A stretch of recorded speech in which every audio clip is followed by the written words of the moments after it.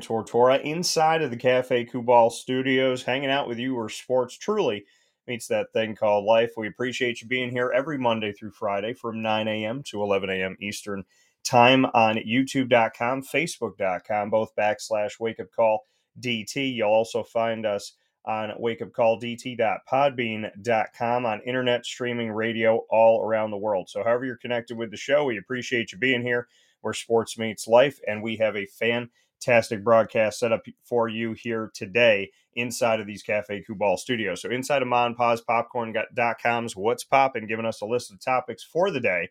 We're going to start the show off with Matt Langel, the head coach of the Colgate Raiders men's basketball team. And we're going to be building out more than we ever have when we talk about Colgate, and really speaking with Matt on his journey, this extensive journey to get to where the team is today, to be a consistent power in the Patriot League and a reoccurring face in the NCAA tournament.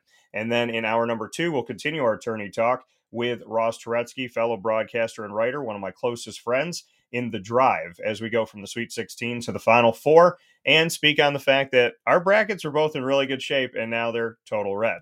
And then we'll get into the ingredients to success, proudly presented by the wonderful family at Avicoli's on 7839 Oswego Road in Liverpool, New York. So with all that being said, let's bring in the man at hour number 1 here, Mr. Matt Langel of the Colgate Raiders men's basketball team. Coach, how are you?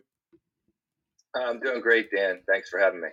Absolutely. And you and I were talking off the air about this, and you know, in order to speak about this journey with Colgate and whatnot and really dive into it, I want to handle this right off the bat because I know that, you know, your name has come up a lot, and you know, Syracuse fans were talking about you, and Temple and so on and so forth.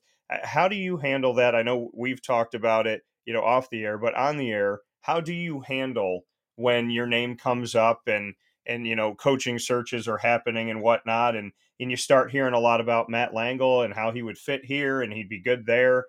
How do you kind of view all of that when you wake up in the morning and maybe you got a couple text messages because of stuff on social media and whatnot? I think there's two things. One, it's flattering. Anytime the media and folks, and it's an interesting time that we're in with everybody having a platform on social media and having, their sentiments being able to, be comment. They can make comments or, have conversation on all these platforms. It's flattering because it means that there are folks out there who have recognized or are recognizing all that Colgate basketball has accomplished, all that our players have accomplished, the consistency, how it's been built. That part of it is flattering. The rest of it, though, to be honest with you, Dan, I just try and practice what I preach. I mean, Yeah. we've been a process-oriented group. I talk to our guys, our coaches talk to our players all the time about, in the world of distractions that can be going on, focus on what you can control. And so for me, that's been just being fully invested in the present, in the circumstances that we're in and what Colgate is trying to do, on our campus with our program, in recruiting, and the rest of those things will take care of itself. Obviously, it's a profession, it's a livelihood. Coaches have representation, and those individuals, I think, oftentimes can be the one who are worrying about what's out there and what's going on. But again, I'm super grateful for what we have here, for the support from the administration, from the community, for the partnership and what we've been able to build, and that's where my focus is. So why is Hamilton home now? Why does it fit? Why does it make sense? You and I have spoken about this program many times, but what is it about this community, this school, that just fits you? I think there's a lot of things. Part of the reason I got into coaching was because I identified the significance and the impact that my coaches and that those years of my life had on helping me become who I am. And so, I love the game. I love the X and O's. I love the preparation. I love the competition. But this is really on a 30,000 foot scale level for me about having the opportunity to be a part of a group and part of a team of young people who are, putting their individual egos aside, hopefully, and not that they're striving for individual, goals and accomplishment and aspiration, to be a part of something bigger than themselves. And so, that's what we have here. And so that's first and foremost. The second part of it is I have a family. I have three wonderful children, 15, 13, and 9. And, my priority is always taking care of them. And this is an incredible environment to raise a family. I mean, everywhere you turn, you've got great role models, student athletes, students. This is a close-knit community, the village of Hamilton. People rally around the school, the school sports, Colgate sports. So for my wife and I, we enjoy being a part of this community, the opportunities it provides, the connections we've made. So there's a lot of really good stuff here that helps make us happy. And when you look at the tournament, and we're going to go back on this journey with you from start to now. But before we go there, I kind of want to Tarantino the thing and start from where we are in the moment. You get seeded this year, a 15 seed. You pull Texas, a 2 seed, and you get sent out to Des Moines, Iowa. How do you view how the NCAA selection committee has viewed not just Colgate, but the Patriot League and other leagues around the country where it doesn't seem, and this is my opinion, and obviously, your opinion may be totally different, but why Colgate can't be a 12 seed or a 10 seed or a 13 seed or not get sent out to the Midwest in the middle of nowhere. I feel that there's a level of disrespect for many conferences. And when you break down the numbers of it, if you take the quote unquote Power Five conferences plus the Big East and just at large bids alone, you can say that there's years where they account for 26 of the 36 at large bids. And then there's 26 conferences fighting for 10 spots. So, there's that side of it. And then there's the seeding side of it. And this year has shown that anybody can win. So I would love to get your thoughts on, being a 15 seed, pulling a Texas, getting sent out to the Midwest, because I don't find it to be fair in a lot of cases for not just the Patriot League, but many conferences. Yeah, I do think, Dan, that I have a little bit different of an opinion than you. I think that there's a lot that goes into that from the selection committee. These are individuals who take great pride in being able to serve on the committee and put great time and thought and effort away from their other responsibilities. Like, that's not a full-time position, right? And so I think that, there's a lot of things that go into it. Sometimes it's the metrics of everything. We lost to Vermont in a close game. We had some other losses in non-conference. We had our chance, look, Florida Atlantic got a pretty good seed from, a high mid-major conference as a 8-9, and they've taken advantage of it. But they also won almost all of their games. And again, back to the concept of focusing on what you can control is what we try and do. So then when you look at the location, we've, in all 4 of the NCAA tournaments, we've been in the Midwest. I don't, sometimes it's matchups, sometimes it's locations. Princeton, the Ivy League, is a really highly rated conference this season. They were the champions of the Ivy League. They got shipped to the West Coast, had to fly all the way to Sacramento as a 15 seed. And, they were able to win 2 games and move on and play the next weekend. So,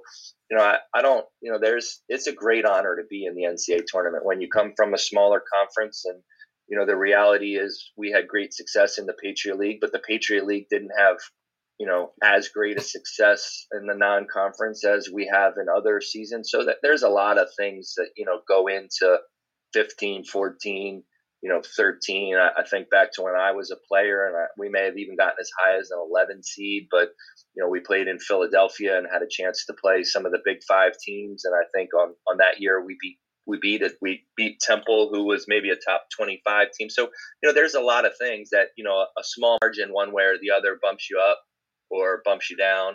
Yeah. And, like you said, it's more about the matchup and the situation. And, we played a great Texas team that, I believe would still be playing if one of their really good players, hadn't fallen to an injury. They, I think they'd they had a great chance to get to the Final Four, even with him being out. So, it's a fragile margin and it's razor thin. And so we don't really, there's no spilled milk or crying over sour grapes over getting in the NCAA tournament. If you keep doing it and keep playing your best, then at some point maybe you'll be able to break through with a win.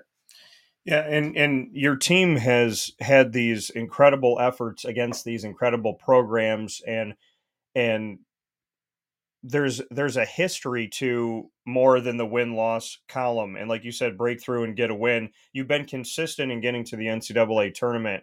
What positives do you build off of in these games that you have played where you have caused a scare for a lot of teams that thought maybe they had an easy road out of this round and they're going to move forward and whatnot? Colgate has been no slouch in many different scenarios. So I know they haven't turned into victories, and I know coaches say there are no moral victories in a lot of cases, but there has to be positives that you take from in what your program has done in the tournament so far. No doubt about it. I think this season, we ended up losing by 20. I think to Texas, I think one of their players said, even though it was a 20-point margin, it certainly felt like 8 or 9, which is where it was for large portions of the game. Yeah. They played great, they shot great, and so I've gotten tons of messaging saying, even though the final result was significant. In some ways, it seemed like you were right there, against just as good of a team as you've played in any of the other games. So, yeah, we're a residue of our experiences. So for the guys who return, and the guys who leave, the Tucker Richardson, Oliver Lynch Daniels, did they get to achieve everything that they wanted? No, but they had some pretty awesome careers and got some great experiences, to include the heartache of coming up short yet again. And so for the guys that returning, it's part of that experience of knowing that moment and that competition, and what it takes, and how hard it is for a guy like Braden Smith, who it's his first NCAA tournament, to know how exhausting that game competing at that level was, and Yeah. How hard you have to work on a day-to-day basis. So yeah, there's a ton of things. And our name is out there yet again, is another thing, as you're building a program, and individuals like you are recognizing the sustained success and the consistency, and so that can only help in recruiting and everything else that you're doing as you're continuing to build a program. Here with Matt Langel, the Colgate Raiders men's basketball head coach, on Wake Up Call with Dan Tortora. You come into the tournament the best three-point shooting team in the nation at 40.7%. Did you expect Texas to be like 90% when they came in? And it was a really interesting game where I think my quote was, Texas was playing Colgate ball in a way. Yeah, I mean, when you're playing a team like Texas, you're disadvantaged in some ways, meaning they have size and length and athleticism at just about every position that is would be thought of as better than ours. So you're not going to be able to take away everything that they do. And so going in, there were some situations where we were going to go under some ball screens and maybe be late to a contested 3-point shot because we didn't want them to get downhill and attack the paint and score some shots that they've scored at a really high percentage. Their 3-point shooting, although we recognized going in that they have guys who could make them, that wasn't necessarily their first option. So if you had told me that you're going to give up 23 3-point shots and they're going to make 13 of them going into the game, I would have said, yeah, that's going to be really hard for us to overcome. They hadn't done that a lot. They don't do it. They didn't do it since. And so that was you got to tip your cap. They really took advantage of what we were giving them and played great. Vice versa, they really worked hard to take away our threes. And so we didn't get a lot of clean looks. We didn't get that many of them. And again, we probably didn't make enough of them, but I think they really executed their game plan. And I thought we did in a lot of ways too, execute our game plan. They just made us pay. Rodney Terry on the other side of it, before we go back in the history of Colgate here, just your thoughts on what he did. Did you get any time with him? I've gotten to speak with you, and I've gotten to speak with him over the last couple of weeks. A strong man of faith. Seems like his players love playing for him, and we just found out that he indeed is going to be the long-term coach at Texas. So what was the interaction like? No, just very respectful. Just before the game and briefly after the game, I think, and his team played that way. I mean, they were locked in. I was so impressed, not just how they executed and how they produced, but they didn't take one possession off on both ends. They were working like crazy, as if it were a championship caliber game, which I think that's how they were prepared. They had coming off a great Big 12 tournament, and they were ready to go. And I think that's usually a testament to the coach, to the preparation. They were very much locked in and focused on the opportunity. So with all that they faced this year, the leadership that he provided, the togetherness that group played with was really impressive. You mentioned, what I loved how you said it, that we're the residue of our experiences. And you spoke about, despite the loss, how you have these experiences, you have this residue that's on you as you move forward with the players that will be coming back. But you also spoke about Tucker Richardson and Oliver Lynch Daniels. To say that they've meant an incredible amount to this program is a drastic understatement. But I'd love for you to go a little bit further about Oliver and Tucker and their residue that they're going to leave on the program. Sure. Yeah, I mean, Oliver. I'll speak to Oliver first. He came. He went. He's a young man from North Carolina, grew up in the Chapel Hill area, a basketball hotbed, obviously, Tobacco Road. He chose to go to Oak Hill Academy, at the time, the preeminent, boarding school for basketball in the country, likes of Carmelo Anthony, et cetera, et cetera. And the reason he did that was because basketball was a passion and he wanted to be around the very best that there were. So he didn't play on the top team. He aspired to be a Division I player. Super student, really smart kid, has always done well in school. Went to Houston Baptist. I don't want to speak for him, but I think it was his only Division I opportunity. He came to our prospect camp. Because of some other guys we had in the program, it just wasn't going to work out. And after 2 years at Houston Baptist, he decided that wasn't for him. And, he took a leap of faith in coming to Colgate. There were no guarantees. We had, what's proven to be a pretty good team, Jack Ferguson, Jordan Burns, Nellie Cummings, and some guys that ended up doing really, really well in our program. There was no guarantees that he was ever even going to see the floor. And all he did was work every single day, every single night, just constantly. I mean, I think he was in the low 30s 3-point shooter from his years at Houston Baptist, and he finished the last 2 seasons, I think, around 50% as the top shooter in all of college basketball. And so, the what he leaves behind, I think, for me is just what can happen if you put in the work. Which is you're putting in the work by yourself, but it's really the impact it has on the team and for the team. And so, he's an unbelievable man in that space. Tucker Richardson, I mean, the best way I can say it, Dan, is, in addition to everything he's accomplished, 4 NCAA tournaments, Rookie of the Year, preseason Player of the Year, Defensive Player of the Year, after the season, Defensive Player of the Year, Scholar Athlete of the Year.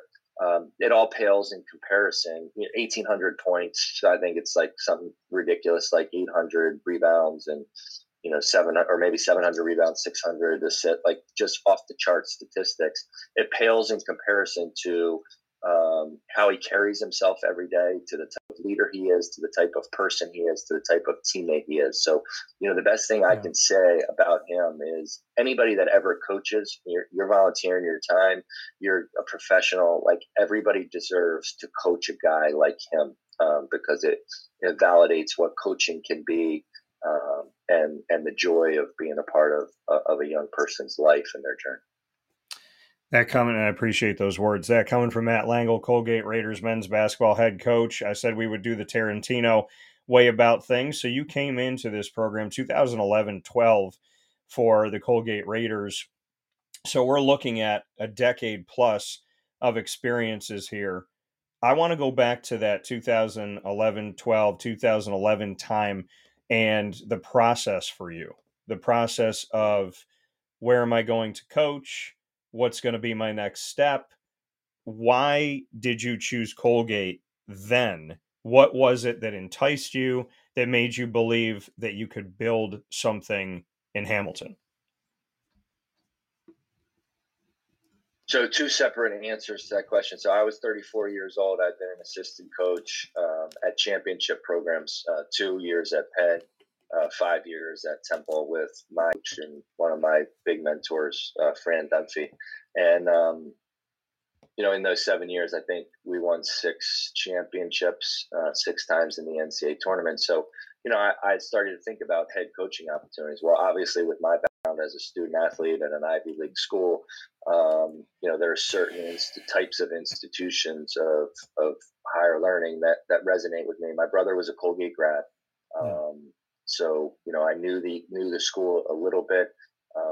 And it's really really hard. There's only a finite number of these schools in the country that are Division I and have head men's basketball coaches. And so obviously my background was in the Northeast, specific to academics, and so there's even less of those. And so through the interviewing process, I identified that the Patriot League was one that I thought was pretty balanced in competition, and that a bunch of different schools had an opportunity to win.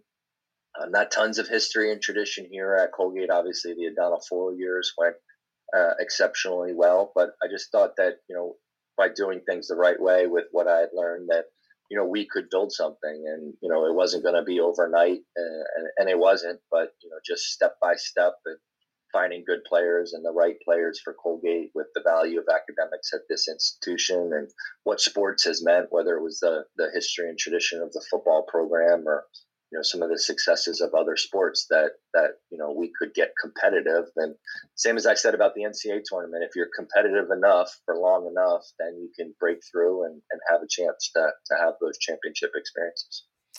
And you talked about the fact that before you came to Colgate, you were an assistant at Penn as well as at Temple, and went to the NCAA tournament. And you mentioned Fran Dunphy. I would love to dive into that part of your world, Penn and Temple, and how that took a young Matt Langel and molded you to what you are today. And because you mentioned Fran Dunphy specifically, I'd love to know the effect that he had. Uh, yeah, I don't know anything else, but I also know how great he is. The perspective that he teaches, the values he instills, how he gets his teams to play hard, play together, share responsibility. I mean, if you look back at all of his teams, whether it's Penn or Temple or now LaSalle, um, it's never about the individual. It's always about the group. And again, the life lessons that he teaches, the consistency in his way. I could go on and on, Dan, for hours, but he's an icon. He's a legend. If he took a different approach, and was one of those individuals who spotlighted himself a little bit more, or allowed more people to pay attention to everything that he's done, there'd be more people who would recognize and value, and and say that he's a Hall of Fame type individual. But because he always downplays what he's accomplished and what he's done, I don't even think he'd get us up on the ladder. When every coach is up there twirling the net around, even when we begged and implored, I don't think he would even get up on the ladder to cut down the nets. That's how much he wants to make it not about him. So yeah, just so many different ways in the game, in life, that he's impacted me and so many others. To this day, I still use him as a resource, and anytime we're doing anything of significance, or you're faced with hard decisions, I think he's always got great life experience and perspective to offer. So, like you said, you go to him when you need that advice. Is there someone else or a few people that are kind of in that small group? Because I've spoken with coaches before about what's the phone call, that you make. And some coaches have a few people that they kind of just bounce ideas off of and whatnot. So you have Fran Dunphy. Is there someone else that you would call when it came to a crossroads in your career or going into the tournament or something that you're looking at or an angle on something? Do you have other mentors out there or peers out there that you like to pick the brain of during the season or even after the season?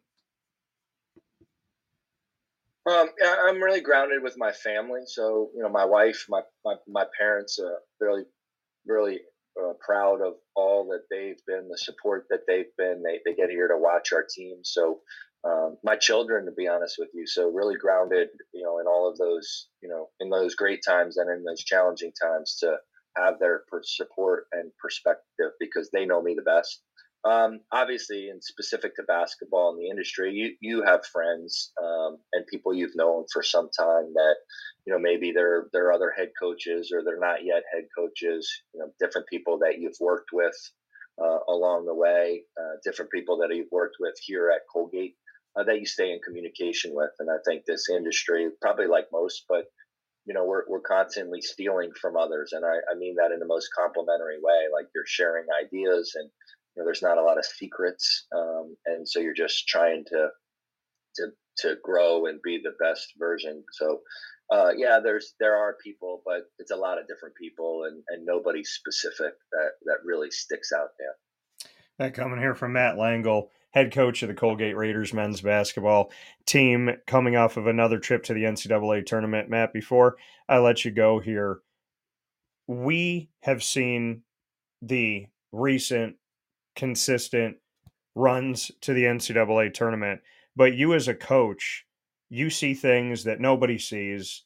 You're going through stuff in the background behind the scenes that is just your eyes. When did this program, like you said, there was some things in history, but not a lot of things to that had, been consistent success or maybe made an identity yet for Colgate. So when did this identity truly start to become what it is today?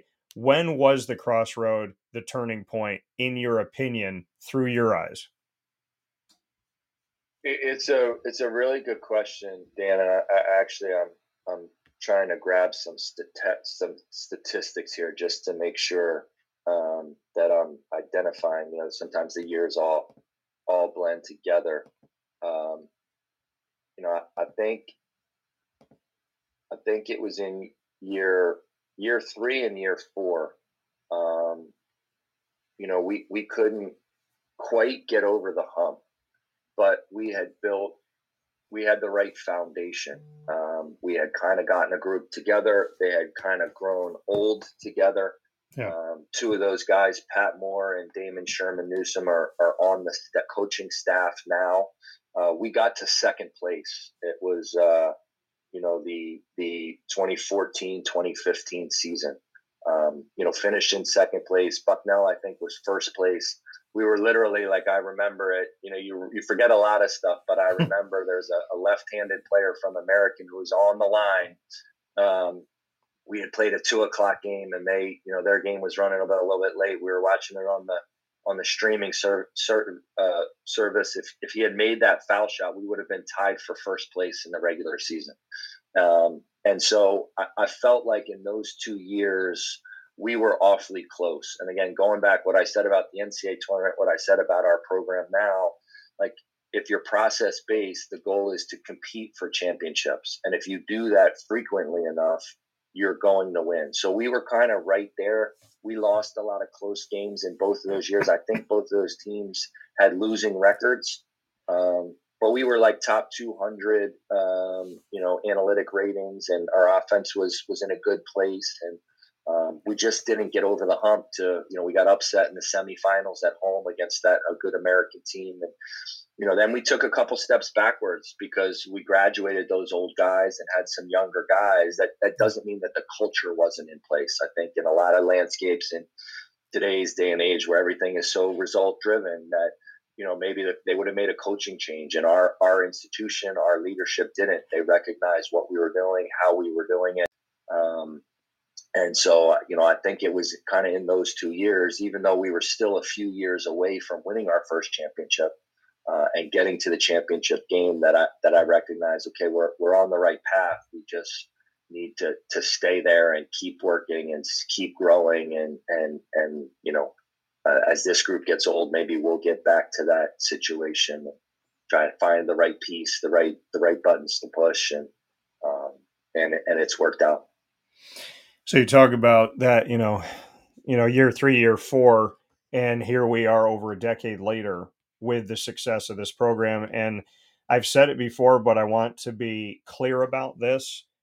You have made it to the NCAA tournament in 4 of the last 5 years. The only year that you didn't in the last 5 years was COVID. So it's like it's 100% for the opportunities that you have. It's been 100% for the last 4 years that there was an NCAA tournament. So I mean, I think 40.7% from 3 going into the NCAA tournament, leading the country, not bad, but 100% of the time of the last 4 years making it to the NCAA tournament outside of the COVID year. I mean, that is building something incredible. So I asked you where the turning point was, where that moment was that you really felt like things were going in the right direction. But there's a difference between success and consistent success. You have built consistent success. How do you do it, especially in a world with the transfer portal where you might bring in a guy that not a lot of people looked at, didn't have a lot of offers, not a lot of respect, maybe didn't go to the right prep school or this, that, or whatever. And they play 2 years at Colgate, and Texas comes looking, and Kansas comes looking, and maybe Syracuse comes looking, and Indiana and whatnot. You've built success, but consistent success at a time period where NIL and transfer portal is wreaking havoc on a lot of programs. How do you build consistent success in general, and how do you do it when there's college basketball free agency? It starts with the people. We've had incredible coaches who pour themselves into their work and into our guys. And then we've had student athletes who very much value what we are. And when I say we, like what their education at Colgate is and what that means for the rest of their life, Yeah. what our program is, how close they are as a group with one another. Nellie Cummings could have left 2 years ago, but he chose to come back. Jack Ferguson, same thing with his COVID year.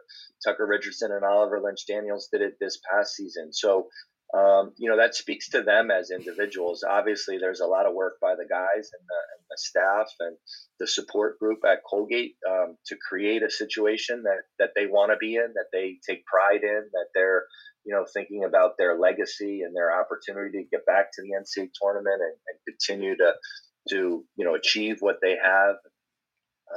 But it's them. It's the individuals who value, like what you said, instead of thinking the grass is greener somewhere else. They recognize what they have, how special it is, what it means to their life. That this place and their teammates and their coaches have helped them get to these positions and have these successes, and they want to take advantage of it for as long as they possibly can. Couple final pieces. When you recruit now as a coach, are you transfer portal, prep, high school, looking at everything? Because some schools are transfer portal driven now. Some of them are, not really looking at the transfer portal as much. Some of them are 50-50. How do you recruit now? Has it changed you, adjusted you? What has it done? I mean, we're always trying to evaluate not what other people are doing, but be aware of what others are doing. But do what's best for us. Transfers have been an important part of our program. program. If you look back over the history, Jordan Swapshire, Ethan Jacobs, Austin Tilts. I mean, the list is long before the current batch of Oliver Lynch Daniels, Nellie Cummings. But the transfer world has changed in that there's no more year in residence, and so how that impacts us and our school and transferable credits, we've got to evaluate all that as we move forward. Prep school has been good to us, guys taking an extra year of development before they get their 4 years in the Patriot League. Keegan Records, Ryan Moffitt, Tucker Richardson, just to name a few. So yeah, and the brand is national. I mean, Braden Smith had a great freshman year. He's from Seattle, Washington. That's not around the corner.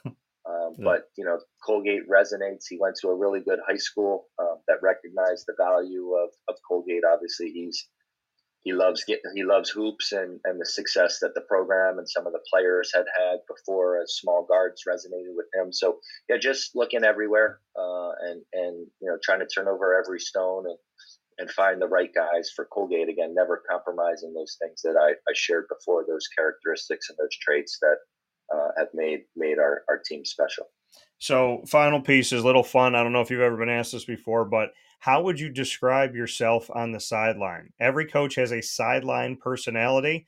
They have the way that they deal with the refs. They have how far they go out onto the court and how far they come and, maybe drink some water off the bench of the other team. So, how would you describe the radius of Matt Langel and the attitude of Matt Langel on the sideline? Yeah, my thought on that is I need to do what's best for our team. I've gotten one technical foul in my 12 years, and I felt terrible about it because that means I gave up some points in that game, and I've never scored any points. And so like that, like joking a little bit, that's kind of my thought on the process. I need to keep a demeanor that's going to help me help the team. So if I'm like in a maniacal state and yelling at the referees and, running all around and jumping up and down, then I don't know if I'm evaluating the game and watching the game to help our guys, figure out what's going to work on offense and some of the adjustments we need to make. So with that being said, there are certain times where the team needs a little fire, needs a little pick me up, and needs a little boost of energy. And so whether that's trying to incite the crowd or implore them to give a little bit more, or run a little bit harder, or affect the game in that capacity, then I need to do that. But I try and stay in the present, not worry about what just happened or a call or a foul or a missed opportunity or even a mistake by our guys. There's times to try and correct those in timeouts and talk about it, but certainly in game, just trying to stay present and stay focused on what I can do to help the guys, find the result that they want. And the last piece of that NCAA tournament, there's something to it. There's something to the experience of it, to sitting at the dais and be able to have that NCAA logo behind you while you have these conversations. What has it done for you personally and for your family, and the excitement that comes from the fact that you're one of 68 schools out of 360 plus that gets to sit at that table?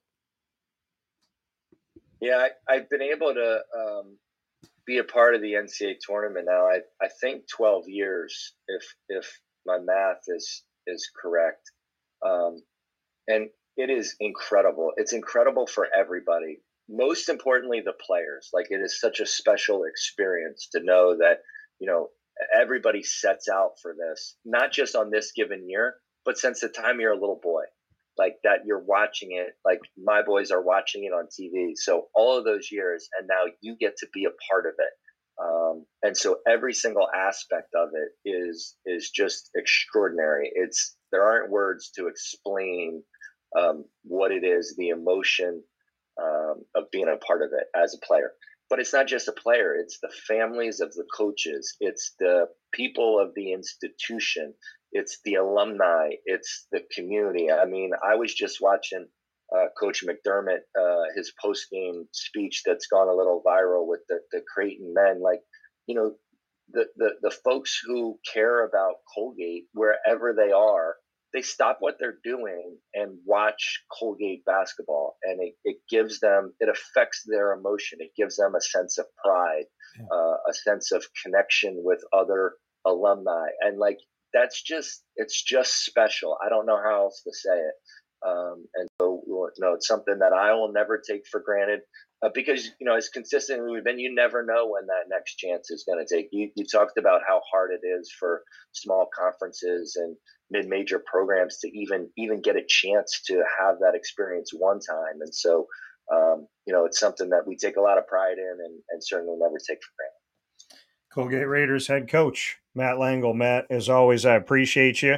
I'm sure you used to on these interviews when they pop you in, they give you like 2 minutes. I don't do that here. We give Colgate a giant spotlight because you deserve it. So thank you for your time as always, and for being so candid and so open with me in so many ways. I love telling Colgate's story, and I'm so happy that you're in our community. So thank you for all you do, and I look forward to talking with you soon. Thanks, Dan. Stay well. All right, you too. That coming here from Matt Langel. Take care. That coming from Matt Langel here on the broadcast on Wake Up Call with Dan Tortora. Sports truly meets that thing called life. And, that's what we're about here. We are about that. We're about not only giving a voice to Colgate, which deserves, I don't, and it's tough for me to say, a voice to the voiceless, because they have a voice, but it's not always you getting that spotlight, right? The Princetons don't get the spotlight if they don't win. And, Colgate doesn't get that spotlight unless they win. And in a lot of cases that happens. And it's not fair, Mitch Henderson of Princeton should have the opportunity to get the spotlight. Matt Langel of Colgate should have the opportunity to get the spotlight. Tobin Anderson, FDU, should have the opportunity to get the spotlight. Even Coach McDermott that he brought up from Creighton. I mean, Creighton's in the Big East, and I feel like there's still some people that don't know that.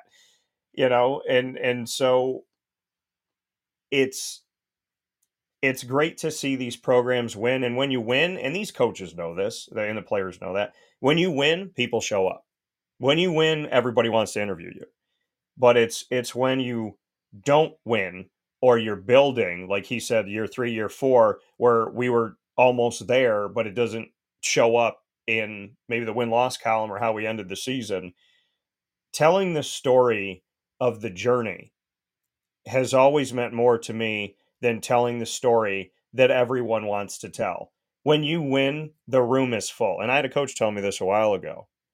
They said, yeah, now that we're winning, there's like 20 people want to interview me, and I'm not going to turn them down, because, you're not going to turn down free publicity. But, she said, you've been with me for all this time. You've been with me for years. She said, I'll do the interviews with them, but you can come sit in my office whenever you want to. And you have my cell phone number and you can call me. So, I value that. I value that, and I value those experiences. And I bring that up because it's a personal thing to me that Princeton, Colgate, FDU, St. Bonaventure, that these schools, FAU, I mean, they're in Conference USA, they're going to be in the American. How much respect did they have coming into the tournament? So, it's so important to me, and so I guess music plays in the studio sometimes. I got a good feeling about this was what was playing. So thank you, God, for that, for that pleasant humor. So I do have a good feeling about Colgate. So, but I think that I have no idea whose song that is at all. But I do believe that when you see potential, and you see strength, and you see people working, I mean, that's it. When people work hard and do things for the right reasons, and they have morality and values and togetherness and teamwork and, faith and hope and love and joy, and they have fun with each other.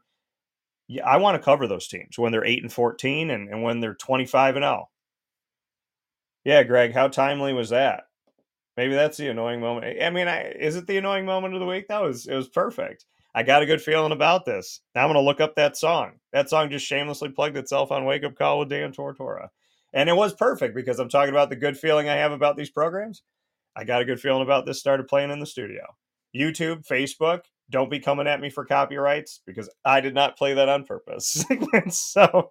so yeah, but oh, life is funny. But it's so rewarding to see people like Matt Langel win, and to see places like Colgate win, and Hamilton, New York win, and these alumni win. And why is it cool? Because it's in upstate New York, and and it's just different. And I don't, maybe if you're not from upstate, maybe you don't get it, maybe you don't feel the same way. But they're, when St. Bonnie's wins, and when Colgate wins, and Cornell wins, and Binghamton wins, it feels different. And it's it's really like its own special thing. And to see the consistency of Matt's program, they've made it to the NCAA tournament 100% of the time in the last 5 years when there was a tournament. They've made 4 of the last 5 years. The only year they didn't make it's not because they didn't make it, it's because COVID happened. So they made the tournament 100% of the time in the last 4 years. They're blue blood programs that can't say that stuff. I mean, there's programs out of history that can't say. Michigan wasn't in the tournament this year, so think about that. Colgate's consistent in a way that goes beyond some teams that are Big 12, Pac 12, ACC, SEC, and Big 10 and whatnot. I mean, maybe not the Big 10 since they led almost the entire conference in the tournament, but it's, I'm not a Big 10 hater. I am a do not give an advantage to a conference, especially. I mean, they didn't. What did they work for it? You know what I mean? Did the Big Ten with 13 losses? Did those teams really earn a bid in the NCAA tournament, or did they get a bid because they're in the Big Ten? If they weren't in the Big Ten, would they be in? That's the question. My answer: probably not. Probably not. And I fight for the fact that there's other teams around the country that deserve an at-large bid and could wreak some havoc. So think about it like this: if Merrimack wasn't going through the 4-year move from Division II to Division I, where they're not allowed to play in the NCAA tournament, which is a stupid rule and needs to be changed. Think about this: if Merrimack was not under that 4-year purgatory, they would have made the tournament and Fairleigh Dickinson wouldn't, and then we wouldn't have had the second 16 seed in the history of the tournament win. It would have never happened. Fairleigh Dickinson would have never made the tournament. So, to me, that sticks out. Like, that is a prime example. And you might say, well, Dan, that's a fluke. No, it's not. Tobin Anderson's a good coach. Fairleigh Dickinson had awesome players who banded together, who believed in something that a lot of people didn't believe in. Belief without evidence, right? They didn't have evidence that they were going to do it. They went into that game with teams going up against the record was 150 wins for the 1 seed and 1 win for a 16 seed, UMBC against Virginia a few years back. There was no evidence, but there was belief, there was faith, there was passion, there was fun, there was desire, there was want to, there was coaching, there was recruiting, there was scheming, identifying, adjusting, evolving, and they won. They would have never gotten in the tournament because the NEC wasn't going to get 2 seeds in the tournament. So, I'm going to fight for these programs like Colgate because somebody needs to fight. Everybody wants to interview him when he wins. Everybody wants to talk to Matt Langel at the end of the season when they win the Patriot League and they go to the NCAA tournament. But are you talking to Matt Langel 8 games in at the beginning of the season? Are you following up with him 15 games in, 20 games in? Are you talking with him about year 3, year 4 when he saw the turning point, when it wasn't visible to the naked eye? Those are the stories that I want to tell, because Rome was not built in a day, and everybody comes to you when you find the diamond in the rough. But how many people are with you digging through the rough to find the diamond for 5 years until you actually think you might have saw a glimmer of a diamond. So telling Colgate's story, it's fun for me. I love it. And I want to thank Jordan Doroshenko and Matt Langel and everybody past, present, and future at Colgate that's given me the opportunity to have this.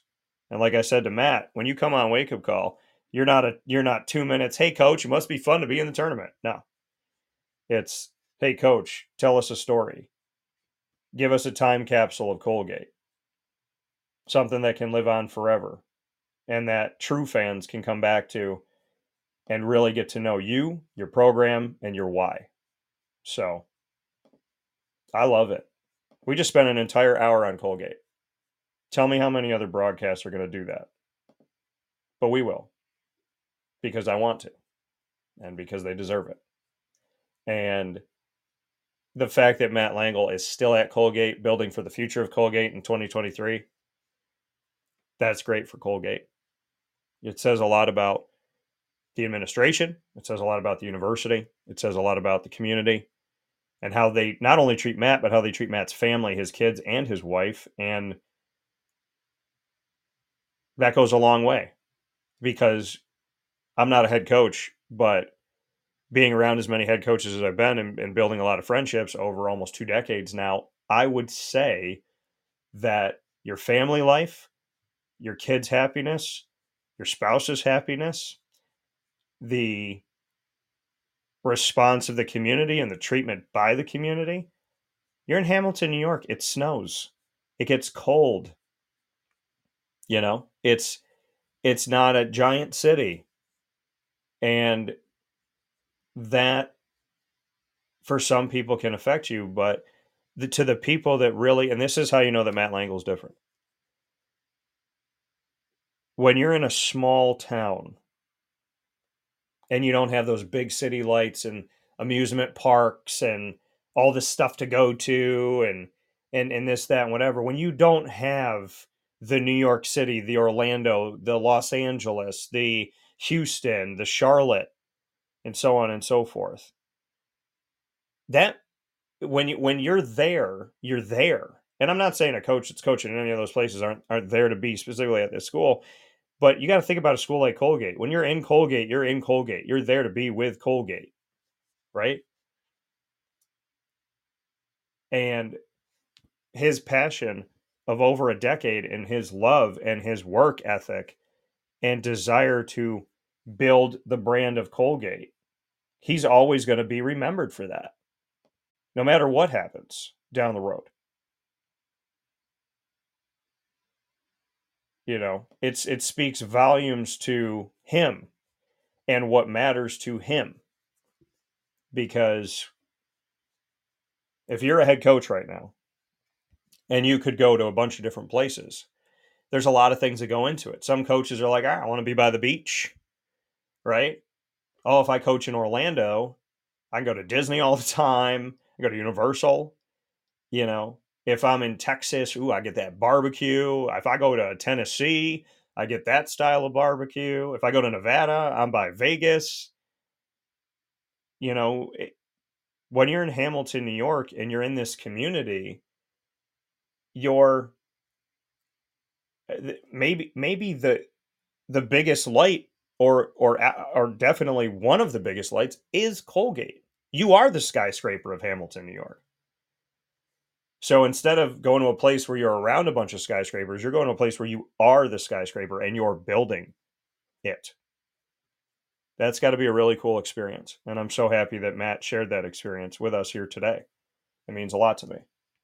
So I always appreciate his time, and I hope you did too. We'll take a step aside here on Wake Up Call with Dan Tortora, where sports truly meets that thing called life. We'll be back, hour number 2, NCAA tournament, from the Sweet 16 to the Elite 8 to the Final Four. I told you before this tournament started, it is wide open, and it did not disappoint, as 3 of the 4 Final Four this year have never once before made it to the Final Four. Miami, FAU, San Diego State, Mind you, the Mountain West has never sent any of their schools to the Final Four. So that's history upon history. And then you have UConn, who hadn't been anywhere close in recent years and gone through multiple coaching changes. So as much as they're a blue blood of history, Dan Hurley's doing something special there too. It's going to be a great Final Four. And the road to get there can only be happening on the drive. With Ross Turetsky and myself, Dan Tortora. It happens after this. Carvel DeWitt, it's what happy tastes like. You know why? Because we make ice cream. Creamy, rich, flavorful ice cream. Not yogurt or iced milk like some of our competitors. Ice cream. Fresh, by hand, daily. For the calorie conscious, we have something new for you. Our new Carvelite. Same great flavor, creaminess, and texture of our regular ice cream with only 35 calories an ounce. So whether you want an ice cream cake, flying saucer, dasher, carvelange, hard or soft ice cream, we will satisfy your craving with our fresh, handmade regular or new Carvelite ice cream. Carvel DeWitt. It's what happy tastes like.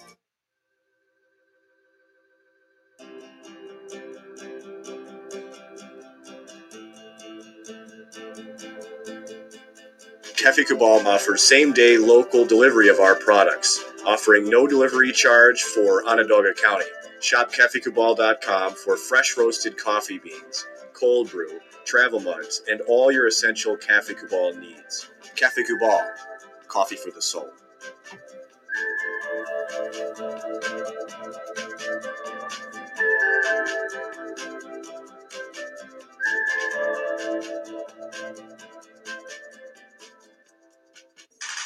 The Wildcat Sports Pub in Camillus, New York is located on 3680 Milton Avenue in the Home Depot Plaza. It is your family-friendly sports bar and restaurant.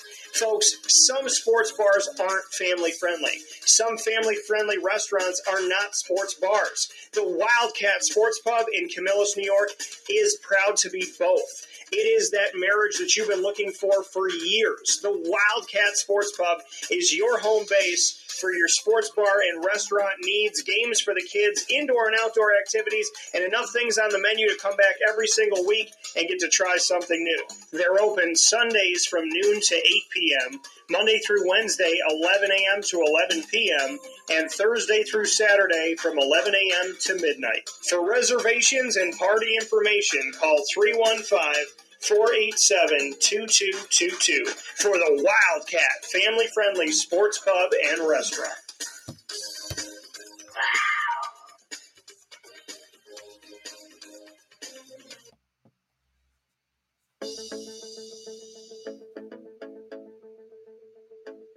Avicoli's, located on the corner of Route 57 and Wetzel Road in Liverpool, New York, has been your trusted neighbor for decades. Located just steps from Liverpool High School, we're happy to have the Liverpool Warriors on-site, on-location broadcast at Avicoli's through Wake Up Call with Dan Tortora every single month, featuring student-athletes, coaches, and administration throughout the year from Liverpool High School. Head out to Avicoli's today on the corner of Route 57 and Wetzel Road in Liverpool, New York, open Tuesday through Sunday for lunch, dinner, and drinks. We'd love to see you out there. And of course, you can call them at 315-622-5100 for takeout, delivery, and catering. That's 315-622-5100. And also find them on myavicolis.com. That's myavicollis.com.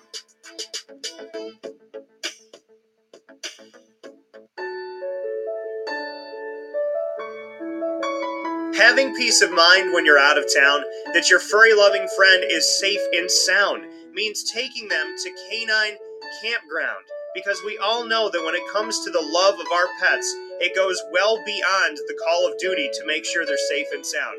Right, Lily? So take a ride to 242 Johnson Street in East Syracuse, New York, and see Canine Campground and where your dog will be staying, in the classic cabin, the executive cabin, the grand cabin, or of course the luxury cabin, because if you know Lily, you know she loves luxury. Now you don't have to wait to the last minute to find a family member or a friend that'll take your dog for a few days. Call Canine Campground at 315-299-4013. That's 315-299-4013. Their drop-off and pickup times are Monday through Sunday. Check K9 Campground.com for more information. That's the letter K, the number 9, and campground spelled with a K.com. K9campground.com. When you're going out of town, bring your dog to K9 Campground.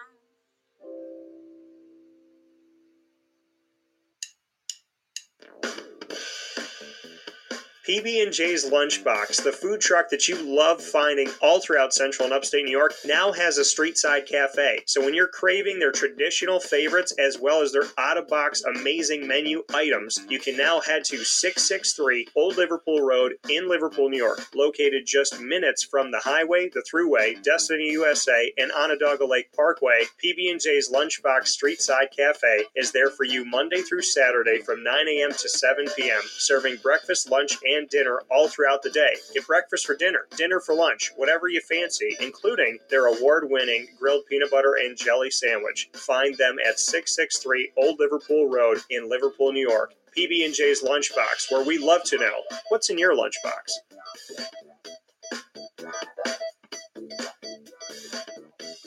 This is a special message from 317 at Montgomery restaurant owner Joel Carpenter. Open Tuesday through Saturday for your dining pleasure on 317 Montgomery Street in Syracuse, New York. We wanted to be a part of the resurgence of Syracuse. We saw a lot of money being put into bringing people back downtown and thought that, we'd like to be a part of that.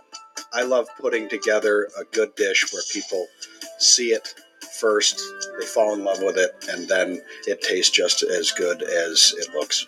We want to provide the best food in Syracuse that we possibly can, and we want you to leave here talking to your family, your friends about what you had to eat first and foremost, but also our service, and to walk out feeling like you're part of our family.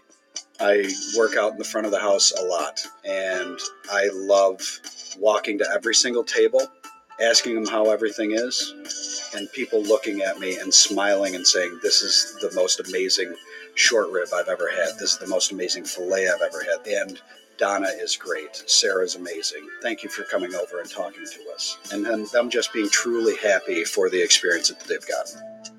317 at Montgomery Restaurant, part of the fabric of downtown Syracuse, located on 317 Montgomery Street in Syracuse, New York. Open Tuesday through Saturday for a unique and memorable dining experience.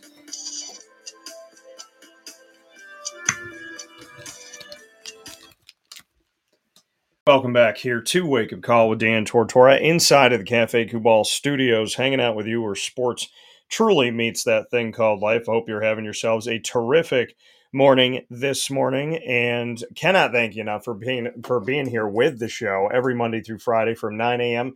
to 11 a.m. Eastern Time. You're with us on Facebook.com and YouTube.com, both /WakeUpCallDT, as well as on WakeUpCallDT.com's homepage. You can hang out with us, and on WakeUpCallDT.podbean.com. So however you're connected with the show, we thank you so much for being a part of it every single Monday through Friday from 9 a.m. to 11 a.m. Eastern Time. With that being said, we're here in hour number 2. We got a lot of great stuff coming up with you on the broadcast, so very excited for the opportunity to bring you a continuation of the conversation of the NCAA tournament that we started with Colgate Raiders men's basketball head coach Matt Langel in hour 1. Here in hour 2, the only way to go through the road to the Final Four is to take the drive with Ross and I. And we're going to be talking with Ross Turetsky, fellow broadcaster, writer, and one of my best friends. I consider him a brother even more so than a friend. And he's going to be joining me in just a little bit here as we continue our conversation with our brackets totally in red now, as most brackets are. So a lot of good stuff coming up. What did Greg say? Where are you and Ross at with Ted Lasso? Season 3 started 2 weeks ago. Quite good. Yeah. Well, Greg, I said on the show yesterday, when Two Mics No Filter with Andrea, there's a stark difference between Apple between Apple TV and Apple TV Plus. And when you're working with Verizon and they say, you got free Apple TV for a year. And I say, fantastic. And then I go on there and realize it's not Ted Lasso, I believe. It's not any of that stuff. It's not any of the good shows. It's not any of the great movies. It's the dollar bin from Walmart. Though it's those movies. No disrespect to Walmart. I'm just painting the picture for you. You know the dollar bin. And so like when the movie's not called Tornado, but it's called Spinning Cloud. Or, the movie's not called Cinderella. It's called Glass Slipper. And so I mean that yeah, it's crazy. It really is crazy. So, where am I at with Ted Lasso? I'm trying to figure out if I'm really going to buy Apple TV just to watch this, or if there's a 14-day free trial or whatever it may be, because I don't want to add anything else to what I have right now. I currently have changed from one provider to another when it comes to the non-cable cable. When you look at Fubo TV and YouTube TV and whatnot, so I've been going through the process of figuring out what I want to do and what I want to pay for. And I don't know if I want to add anything else onto that. So, we all get into this when it comes to getting rid of our cable. We're trying to pay less. And you look at these prices and you're like, oh, I'm paying more or the same. And that's not what I want, right? I want to pay less because cable is way too expensive and it shouldn't be. And cable they should be doing deals all over the place to keep their customers and not being like, oh, screw you. You know what I mean? It's like, well, you're not with us, so whatever. And I don't understand that at all. I think cable providers should be doing everything they can, not to cheapen themselves, but to make themselves more affordable. There's a difference between being cheap and being more affordable.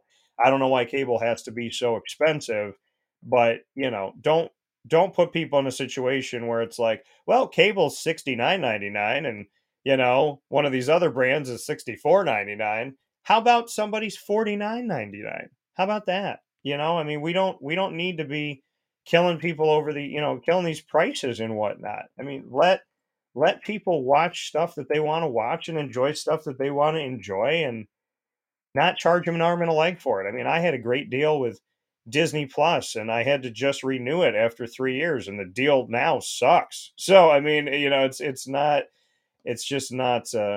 not fun to go through this process with these streaming services, because I remember was there a day when they cared about the customer? I don't remember when that day was, but it was a long time ago. So it would be nice if they did. Ross said, Greg's asking Ross a question. So, yeah, Ross will be joining in just a couple minutes here. So we'll hold that question. Got another thing here. They do offer a trial. Might want to wait a few weeks for season 3 to finish so you can binge it all. See, that's my kind of thinking, Greg. That's a good kind of thinking right there. I did say one time I got Paramount Plus, literally, because it's connected to CBS. So I got Paramount Plus, literally, genuinely. This is the only reason. I wanted to watch the Army Navy game. So I got a 7-day free trial. I watched the game and then I was like, okay, I'm done.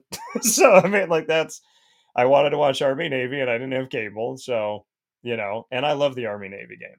I do, because it's so, I mean, it's our country, and it's people in our country that are protecting not only our freedom but the freedom of the world. That's what you hope for and you pray for. They're protecting everybody. So it's a really beautiful thing to watch that Army Navy game. It's right around Christmas time. It's usually around the time I get my Christmas tree. So there's a lot of nostalgia and memories to that in history with my family. And I typically, not on purpose, we would always go get the Christmas tree the weekend of the Army Navy game.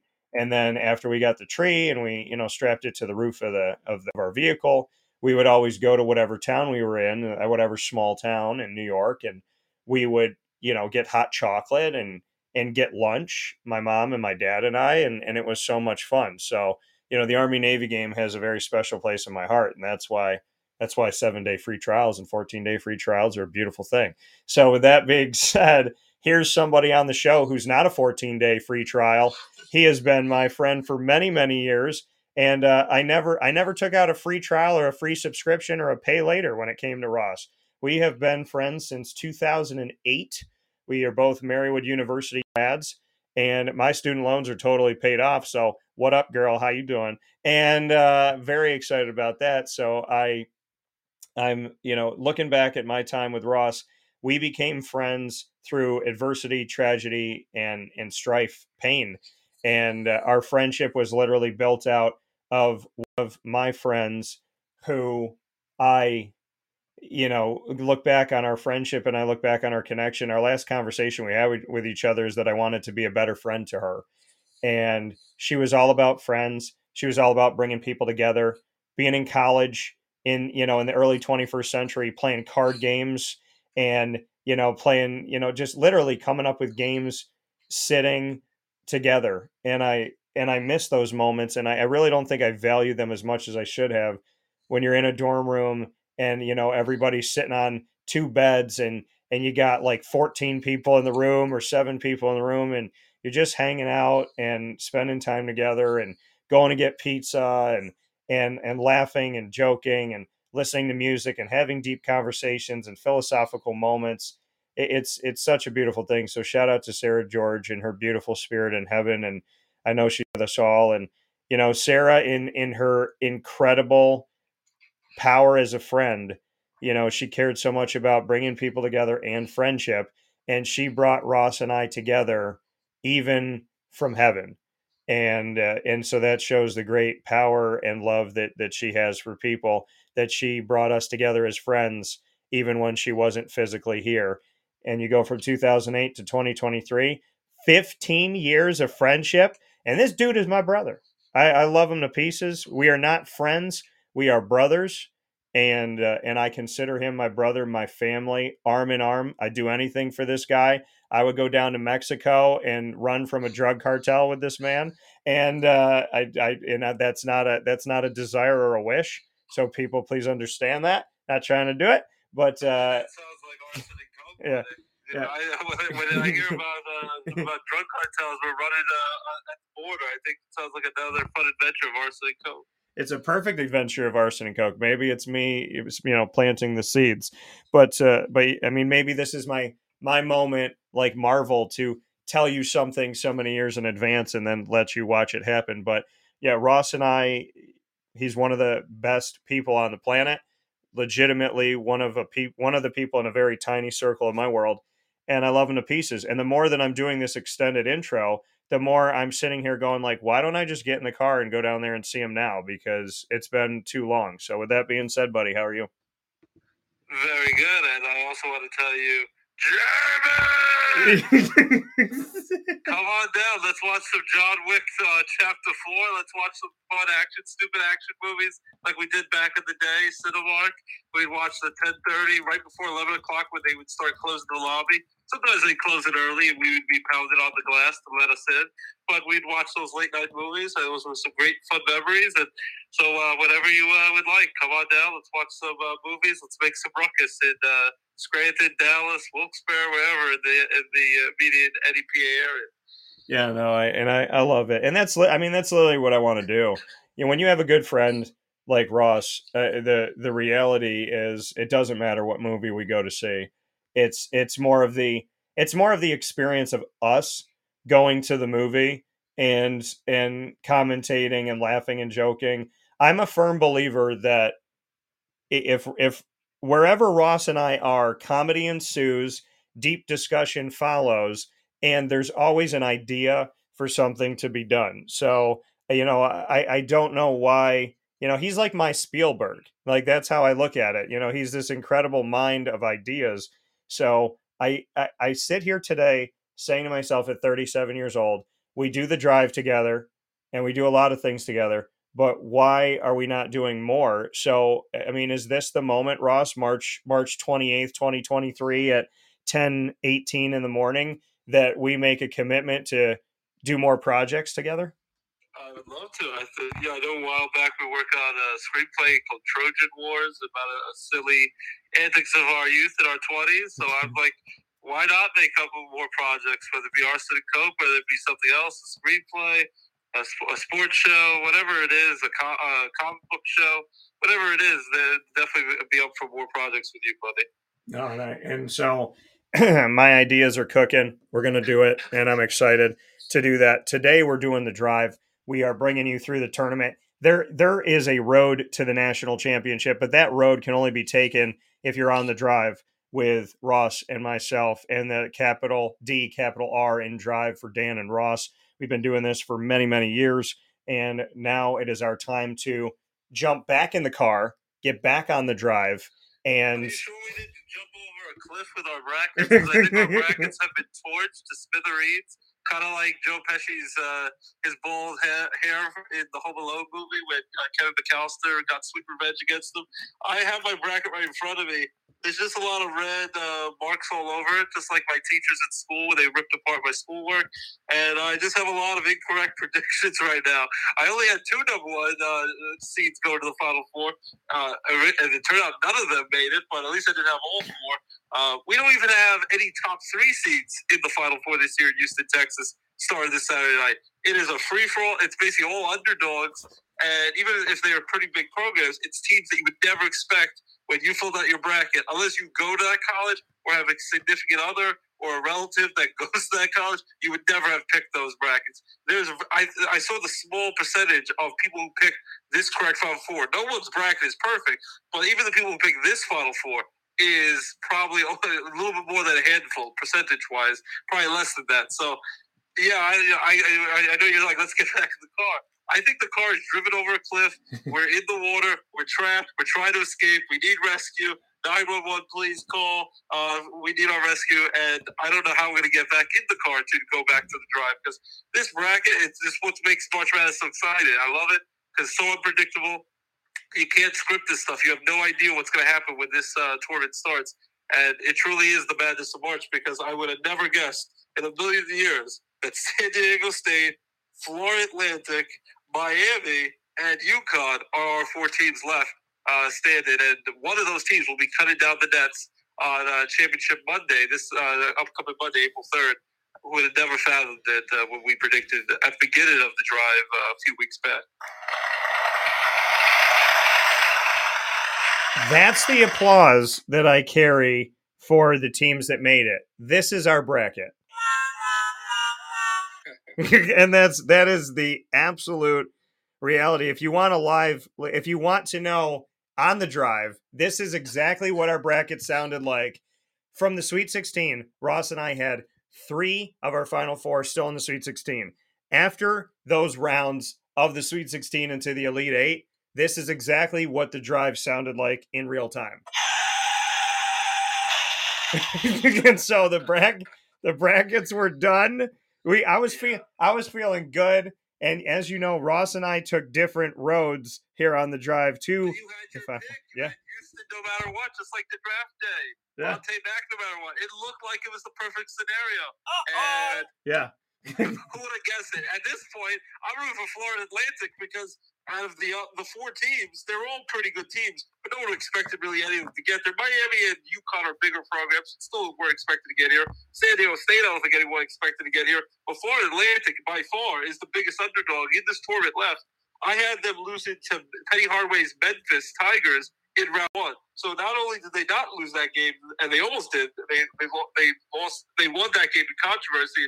Penny Hardaway's throwing his bottle of disgust, trying to call timeout. Florida Atlantic is in the Final Four, and by far of these 4 programs, they're the biggest Cinderella story left. So if you really want madness and chaos of March, I would love to see Florida Atlantic go all the way at this point. They need 2 more wins. I'm hoping they can win on Saturday and get to the championship game on Monday night. But one shining moment. They're all crazy stories how they got here, but how the heck is Florida Atlantic in the Final Four? And Kansas State's coach, after he lost to them over the weekend, came into the locker room and said, no one can beat you at this point. That you right now have the mental edge over any team. You can compete with any team, no matter if they're one of the best teams or not.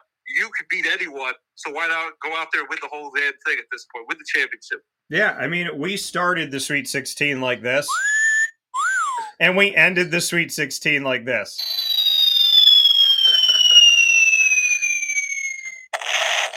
I mean, I was so excited to tell everybody, you know, Ross and I took different roads on the drive to the Final Four, but we had the same, and we don't know this ahead of time, so we don't look at each other's brackets. We had the same Final Four, the same championship game, and the same champion, and almost the same score.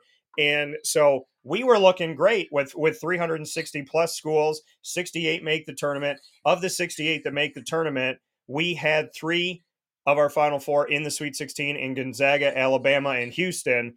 And then Alabama dropped out. And in the same day, Houston dropped out. And shortly after in the Elite Eight, Gonzaga dropped out. And I just remember sitting there going, well, that's how fast life could change. And so, I mean, that, it was a beautiful thing. It was a wonderful moment. Ross and I were standing out there with the Hawaiian leis over our necks, and there was applause and confetti. We were waving to everybody. We were doing that wonderful Prince wave where. We were just on the air together 8 days ago. So for what happened, and it ended up happening within the week, what happened from last Monday when we were on the air for the drive to now, the whole tour has been upended and it's crazy, but I love it. But it's still insane because, yes, I was about to pat myself on the back. And I'm like, oh, we have Houston no matter what. Houston, Alabama are in. I thought Marquette was going to keep making a nice big run. Creighton was making a long run. So, Gonzaga was making a crazy long run after they were able to with their big win over UCLA to get to the Elite Eight. But then, who would have guessed that UConn destroyed Gonzaga? And then I was reading about how their star center that you got to interview, who came back for his senior year at Gonzaga, he might come back for another year. Like, they hugged him and they said that could be it. He technically has another year of eligibility. I feel like he has his AARP card. He's about 75 years old, like college basketball. Not that there's anything wrong with that, but I don't understand. I really thought he was going to leave last year. Then he came back this year for a swan song to finish unfinished business. And win a championship at Gonzaga with Mark Few, who has been able to get over the top and come close. Now they're like, oh, there's still a possibility he might come back for another year. I'm like, this is bad. But hey, whatever floats their boat. It's fun. It's exciting. And who would have guessed it? I don't know. Like, at this point, I don't know who you're rooting for out of these 4 teams, but I gotta say it's Florida Atlantic with San Diego State. That's wild. And I know you want to give your props to Miami, an ACC school who you face off with Syracuse all the time. So I know you're happy with that. An ACC school got represented, and then UConn. It's the true return of UConn in the Big East, a school that was a powerhouse under Jim Calhoun, and then went down the toilet. Hasn't been to the Final Four since 2014, and now under their new head coach, they're back to prominence. They might be one of the favorites to win the national championship at this point.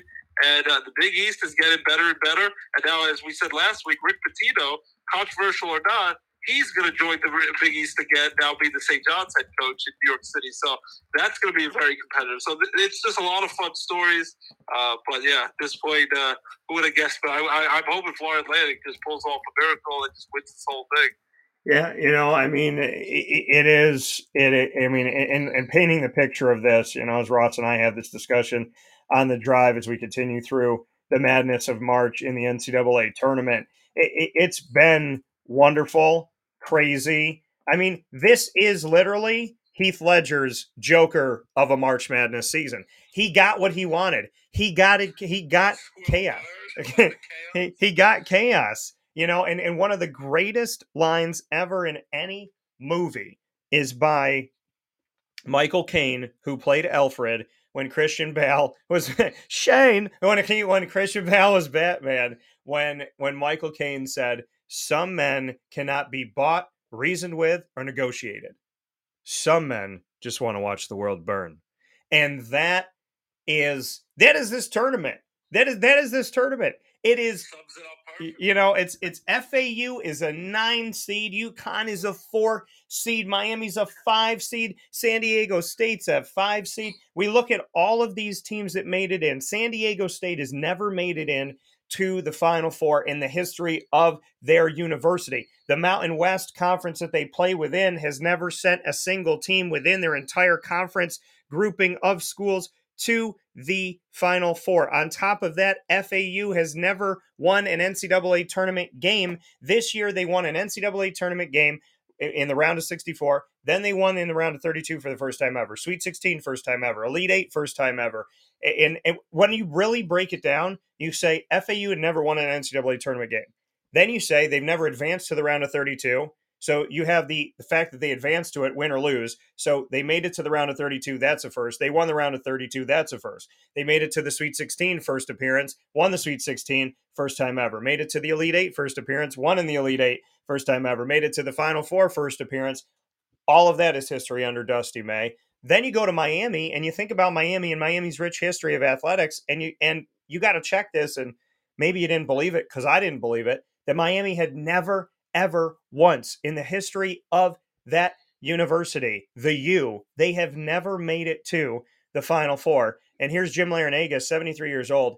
If he wins the championship, he will be the oldest coach to win an NCAA tournament championship for men's Division I basketball. Then you look at UConn and how UConn went through coaches like underwear for a certain amount of time after they had such great success under Jim Calhoun forever and a day. And Kevin Ali had some moments, but the team was losing. There's no direction. Where was the leadership? Then in comes Dan Hurley. He has 5 years there. Year number 5, this team is in the Final Four, and the blue blood is back. The storylines of this NCAA tournament are incredible. If you're not a fan of FAU, if you're not a fan, and by the way, FAU has one of the greatest taglines ever. It's called Winning in Paradise, because they literally are in a part of Florida that is all about, I mean, the paradise, the community that they're within. So they talk about winning in paradise. They got palm trees everywhere. So I knew about FAU well before, because the wonderful leadership of FAU has been on the broadcast, athletics director Brian White. So, and he'll be on again this week. So I knew about them because they're coming into the American, and I've done a lot of stories with these 6 conferences that are coming in and their athletic leadership, including Brian White of FAU. So the Winning in Paradise thing has been on my mind and been in front of me on my desk for over a year. So you have that storyline of Winning in Paradise. You have Throw Up the U. You have, and by the way, and I have to say this, and I could say it as a single man, there are no better dancers than Miami's dance team in the nation, in my opinion, because I respect real dancing. I'm Hispanic and Italian, and everything about that dance team is incredibly talented and awesome. And then you add in their mascot, who can dance too. And not every mascot can, dance, especially being within, the confines of what they're within. So I got to shout out the Canes for the dance team, the choreography, the mascot, Jim Larrañaga. There's a lot of stuff, because I've been around Miami a lot, folks, and not just the NCAA tournament. So I definitely respect the heck out of them. And then on top of that, UConn and Dan Hurley, I feel so privileged to be able to interview him and be around him. And then Dutcher in San Diego State. He's like, people thought it was just a recruiting thing and that we were joking when we said we're going to make it here someday. And now here they are. So this world is utter insanity, and I love it. And it's in every storyline is precious. And literally any one of these 4 teams that wins is going to be a team that is on a run that a lot of people didn't expect. So it's not Alien, Predator, Requiem, whoever wins, we lose. This is whoever wins, we win, which is a really cool thing, especially in American society where a lot of people every day feel like we're all losing in America. In the NCAA tournament, whoever wins, we all kind of win in a way. No, I agree, because we're so divided in this country, but March Madness is one of those things we could all rally together behind. No matter what school, whether it's your alma mater who's making a deep run, or just a school that you've never heard of or don't really care much about. It could be Grand Canyon or any of these little small schools that you pick off a map and you're like, who the heck are they? But when you see a team that makes a run or just excites you or just kind of just is a unique story, it's something that the whole country can rally behind. And so as much as a lot of people get annoyed and poo-poo college basketball in the story because a lot of one-and-dones have kind of ruined the game, because it's so very hard to kind of have a cohesive unit to know who some of these star players are, because most of the powerhouses do go the one-and-done route. But a lot of these schools that are making it, as we said last week, are maybe the smaller schools who keep their players for 3 or 4 years, who have been there for a while, who have a chemistry together, who know how to play together. And you can see by the results, that seems to work better than one-and-dones. As much as you want to have the superstar talent, but a lot of those guys, like I said, they have one foot out the door. They're trying to go to the NBA draft, where a lot of these guys who are staying the 3-4 years and are upperclassmen, you can see right away how mature they are out there, and they know how to play basketball much better. they're fundamentally sound. They can actually shoot the ball. They don't just try to dunk the ball and get layups or easy shots like that. They're able to shoot the ball. They play defense. They play for each other, and that's just how basketball really should be played. So I love watching that. And Miami's always been a powerhouse for football. Everyone says the U and all the superstar talent that you've had in college football over those years. And then baseball, they've always been good at college baseball, but really basketball has been an afterthought. So what a run by Jim Larrañaga in the ACC, and then UConn, great to see them be in a powerhouse again. Interesting thing with Miami and San Diego State, they both were 5 seeds in their respective regions, in the Midwest for Miami and in the South region for San Diego State. There were teams, everyone's looking for it, and usually it's a 12 seed, knocking off a 5 seed. There were people, not in our brackets, but there were people who had Charleston knocking off San Diego State, a 12 seed over a 5 seed in the first round. Now look how far they've made it. They're in the Final Four. There were people, not many, who had Degrassi, Glorious, my fellow Jewish rapper. Drake! Who would have thought we had a Drake reference in this part of the tournament? That Drake was going to knock off Miami. Not to be. And Miami's won on a hell of a run. So, they dominated Indiana. They were able to knock off the Houston Cougars. And this amazing run beat Texas. And Texas, I want to give props to that university. Their interim head coach, he's going to sign a long-term contract. He deservedly so. I know you talked about this the other day on Rodney your show. Terry, baby. He deserved it. He earned it. And I'm glad they stripped the interim tag off it. He's a full-time head coach for the Texas Longhorns. He came in during the season and did a heck of a job. And they went on an amazing run, and they almost were able to knock off Miami to get to Houston, Texas, to their home state to play the Final Four. So I'm glad that he deservedly so got his contract, will be the full-time head coach for them. But it's just been a wild ride. And then Alabama, I'm still shocked. Alabama, they really look like, out of anyone, if you're not Houston, because Houston had a lot of injuries, people were still somewhat suspect about Houston. Alabama seemed like they were going to be the most talented team in this whole tournament. And for them to get knocked off in this tournament by San Diego State, that was a surprise. And they had all that firepower offensively, and it was shocking to see that Alabama and Houston, never mind both didn't make it, that neither of those two powerhouses, number 1 seeds, made it, because it looked like for sure they were on a collision course. I had them and you had them to play each other in the national championship game. And at least one of them was going to get to the Final Four, and now neither have. So it's wild. And Creighton made a nice long run, as I thought they would. The Blue Jays make these long runs, and they seem to do a great job in the tournament. And then who could have predicted, of course, earlier in the tournament, Princeton, the Ivy League school, with the crazy run that they went on, gets to the Sweet 16, knocking off Arizona. That was amazing. And of course, another number 16 seed beat a number 1 seed, Fairleigh Dickinson, small school out of New Jersey, just like last year with St. Peter's. So there's so many Cinderella stories, so many upsets. It's really been a heck of a tournament. And I don't know, anyone who just picked chalk and went with 4 number 1 seeds in the Final Four, you were sorely mistaken, because this was not the year for that. It was incredible. Even that the other night when Gonzaga UCLA, I mentioned earlier, that Sweet 16 game, that was a heck of a game that went back and forth. It really looked like at the very end Gonzaga was going to lose, and then got wide open from the top of the key. That 3-pointer he drained, just like a couple years ago when Gonzaga knocked off UCLA in another classic. I'd sign up for 10 more of those classic tournament games. So it's just been a heck of a ride. I hope it keeps going. I hope we have an exciting Final Four in Houston, Texas this weekend, and the national championship game. It's anyone's game, and so I'm excited. Between opening day with my first love of Major League Baseball coming out in just 2 days is opening day for my Yankees, and Anthony Volpe, their top prospect, made the team along with Aaron Judge and all that great stuff. So we got opening day for baseball, college basketball national championship, Final Four coming up, and then basketball and hockey, the pros getting ready for the playoffs pretty soon. It's pretty special. The only thing I do kind of miss from back when we were going to school, even in college, everyone, is I really loved when Monday's national championship game was always Monday opening day for Major League Baseball, because that was an amazing day for a sports fan. You had opening day for baseball and all the excitement and the hope, even if your team stunk at baseball and had no chance to make the playoffs or the World Series. You had opening day during the whole day from like 1 o'clock all the way through the end of the night, and then at around 9 o'clock you had the national championship game for college basketball. Baseball now has moved their opening day to Thursday. I guess they don't want to compete with the national championship game.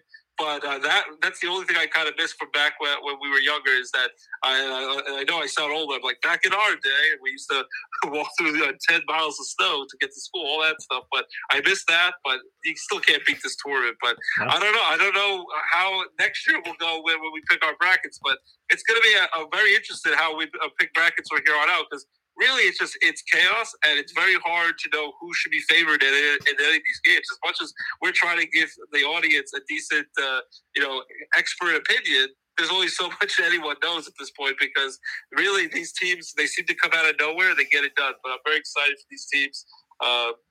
Right now, I don't know what your thoughts are, but I would say that with Florida Atlantic, I'll have them slightly beating San Diego State. I would have in the Miami UConn game, I'd give UConn a slight advantage to win that game, and then I think it's going to be UConn and Florida Atlantic. I would have UConn definitely be the favorite to win that out of the 4 teams left to win the national title.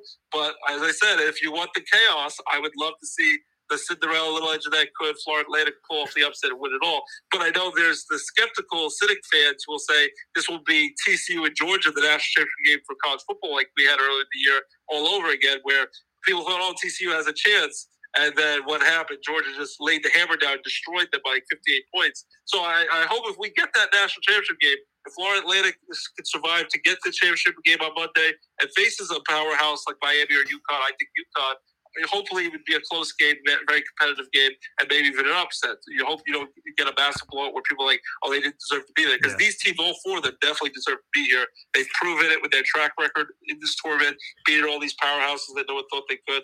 But if I had to pick right now, I'm going to go with Florida Atlantic over San Diego State, UConn over Miami, and I'll go with UConn winning the whole thing over Florida Atlantic.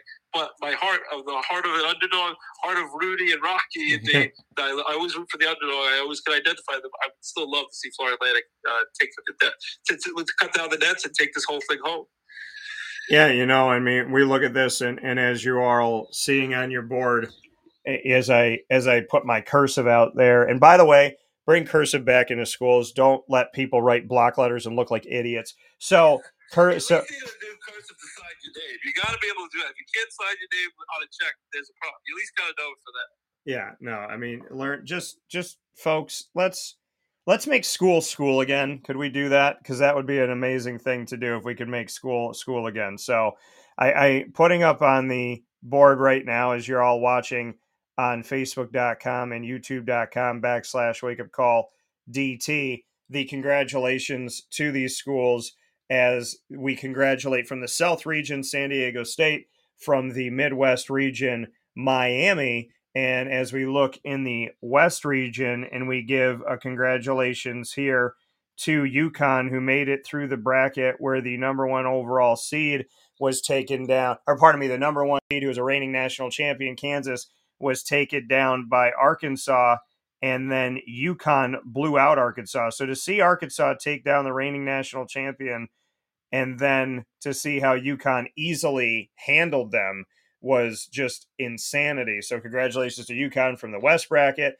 And I say insanity because, like, that Arkansas game, fight to the bitter end, 72-71, you beat Kansas, you're feeling good, and people are like, are they going to do it? Are they going to make it? Are they going to win the championship? And UConn took care of them like it was a game in, the end of November, early December, where they're warming up and playing these non-conference schedule games. So that's what they did against Gonzaga. And sort of the Elite Eight. Like, I thought Gonzaga, they had a good chance to win. I thought they'd at least be competitive. It was non-competitive. It was almost a 30-point victory. They laid the hammer, the smackdown on Gonzaga. That's a very solid team. Year after year, they show their greatness. Mark Few has that team ready to play and challenge for a national title. And what did UConn do? UConn just slapped them around the court and easily dominated them. So that was one of the biggest shocks of the weekend. Yeah, we look at this here. So once again, congratulations of the South bracket to San Diego State here on your screen. Congratulations in the Midwest bracket to Miami, a.k.a. the U. A big congratulations to them. Congratulations in the mid.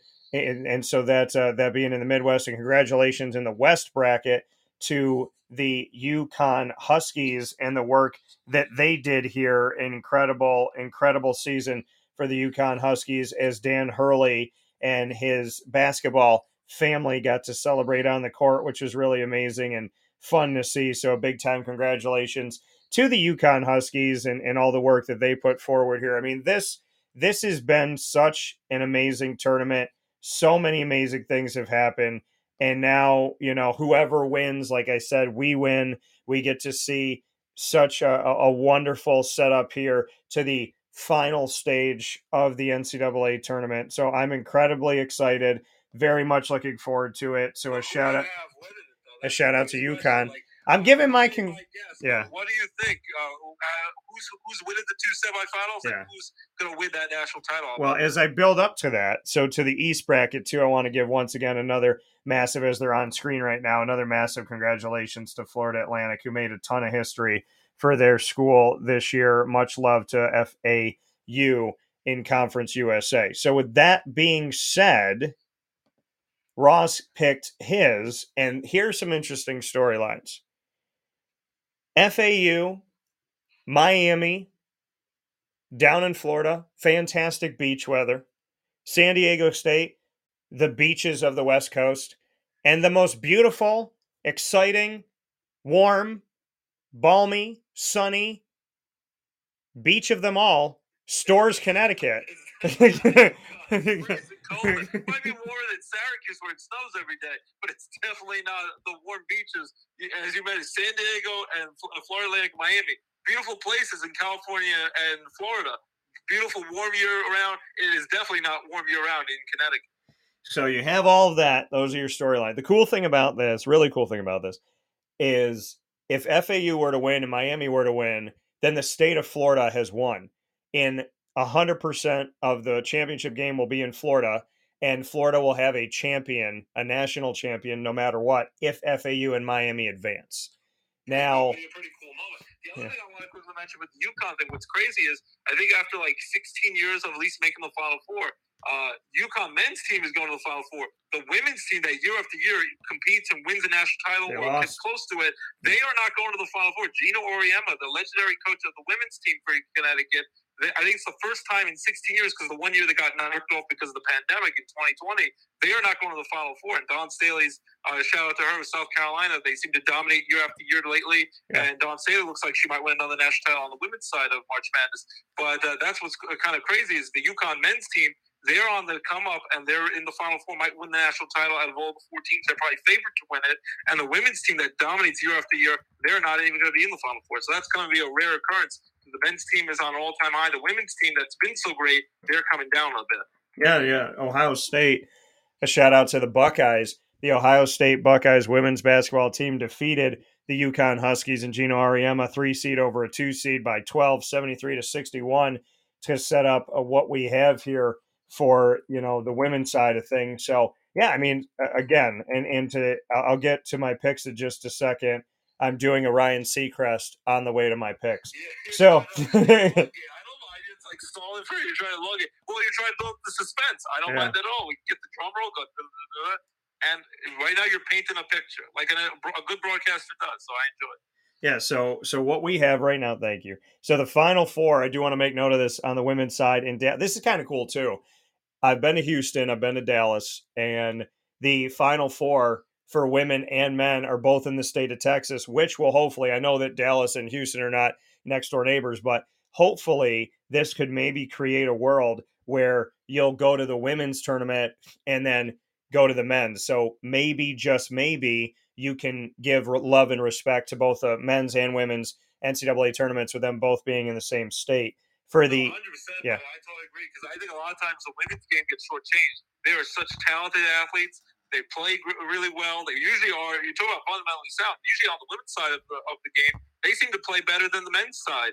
They usually shoot better. They play harder defense, and they're a heck of so many squads that work their butts off that don't get the credit that they deserve. And until about a year ago, that NCAA for women were not even allowed to use the term March Madness for college basketball, which is ridiculous and was unfair. And then which is crazy to think that. And then they even got embarrassed because a couple years ago, one of the female athletes showed the horrible food they were given, the horrible gym that they were given to work out in compared to the men's game for the Final Four. It was an embarrassment that the men got like gourmet food, the best workout facilities, and the women got scraps. They got terrible amenities. And then it was crazy again that they could not even use the term March Madness until last year. So I hope that we start getting it more fair, and it should be as equal as it should as it could be, because both sides deserve their credit. The women's game is excellent. The men's game is excellent. So it should not be that we give all the money, all the resources to the men's side and favor them over the women's side, because it's blatantly unfair. So I get annoyed when I see that. And As a girl dad, I have a little daughter who's going to be 6 years old in a few months. I want her to know that she could do anything she wants in this world. And it sickens me when I see how much they give to the men's side, and the women's side, it's getting a little bit better, usually gets shortchanged compared to the men's side. Yeah, and that's a drum that I've banged here for a long time. And like I said, with them both being down in the state of Texas, hopefully some of you can make it to both. We have the Final Four set up in Dallas for NCAA Division I women's basketball. That Final Four is going to play on March 31st. That is this Friday. And so we will see on Friday at 7 p.m. Eastern time on ESPN. We'll have LSU, the 3 seed, take on number 1 seeded Virginia Tech.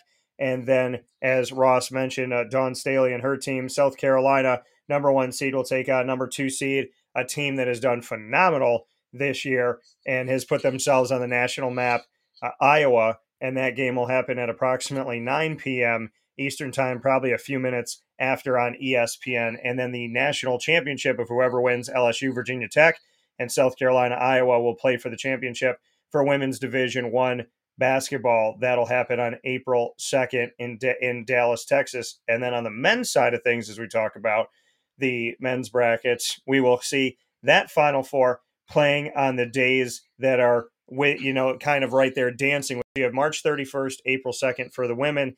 You have April 1st, April 3rd for the men. So on Saturday in Houston, Texas, on April 1st, we will see the first game being at 6:09 p.m. Eastern time, number 5 seed San Diego State taking on number 9 seed FAU, and to follow at approximately 8:49 p.m. Eastern time, the 5 seed Miami Hurricanes going up against the 4 seeded UConn. And for people that don't know their history, that game is an old Big East game, Miami and UConn. So shout out to the Big East for well representing themselves, and shout out to Big East history for Miami UConn. The national championship for the men's side in Division I will be played on Monday, April 3rd, and I, in true Seacrest fashion, will be giving you my picks for the men's and women's Final Four champions. I will be giving you my Final Four winners and championship winners right after this. Oh, my word. Unbelievable. I knew you were going to do it. You pulled the rug right out from underneath that audience. In these unique times, there are those in our community that give us a sense of normalcy and positivity. Pizza Man on 50 Oswego Street in Baldwinsville has been here for you for over 35 years and is here now. Call 315-638-1234 or order online at pizzamanbville.com to bring those familiar tastes into your home. And remember to come see our monthly on-site broadcasts centered around the community and our Baldwinsville Bees. Pizza Man in Baldwinsville. Any way you slice it, they are always here for you.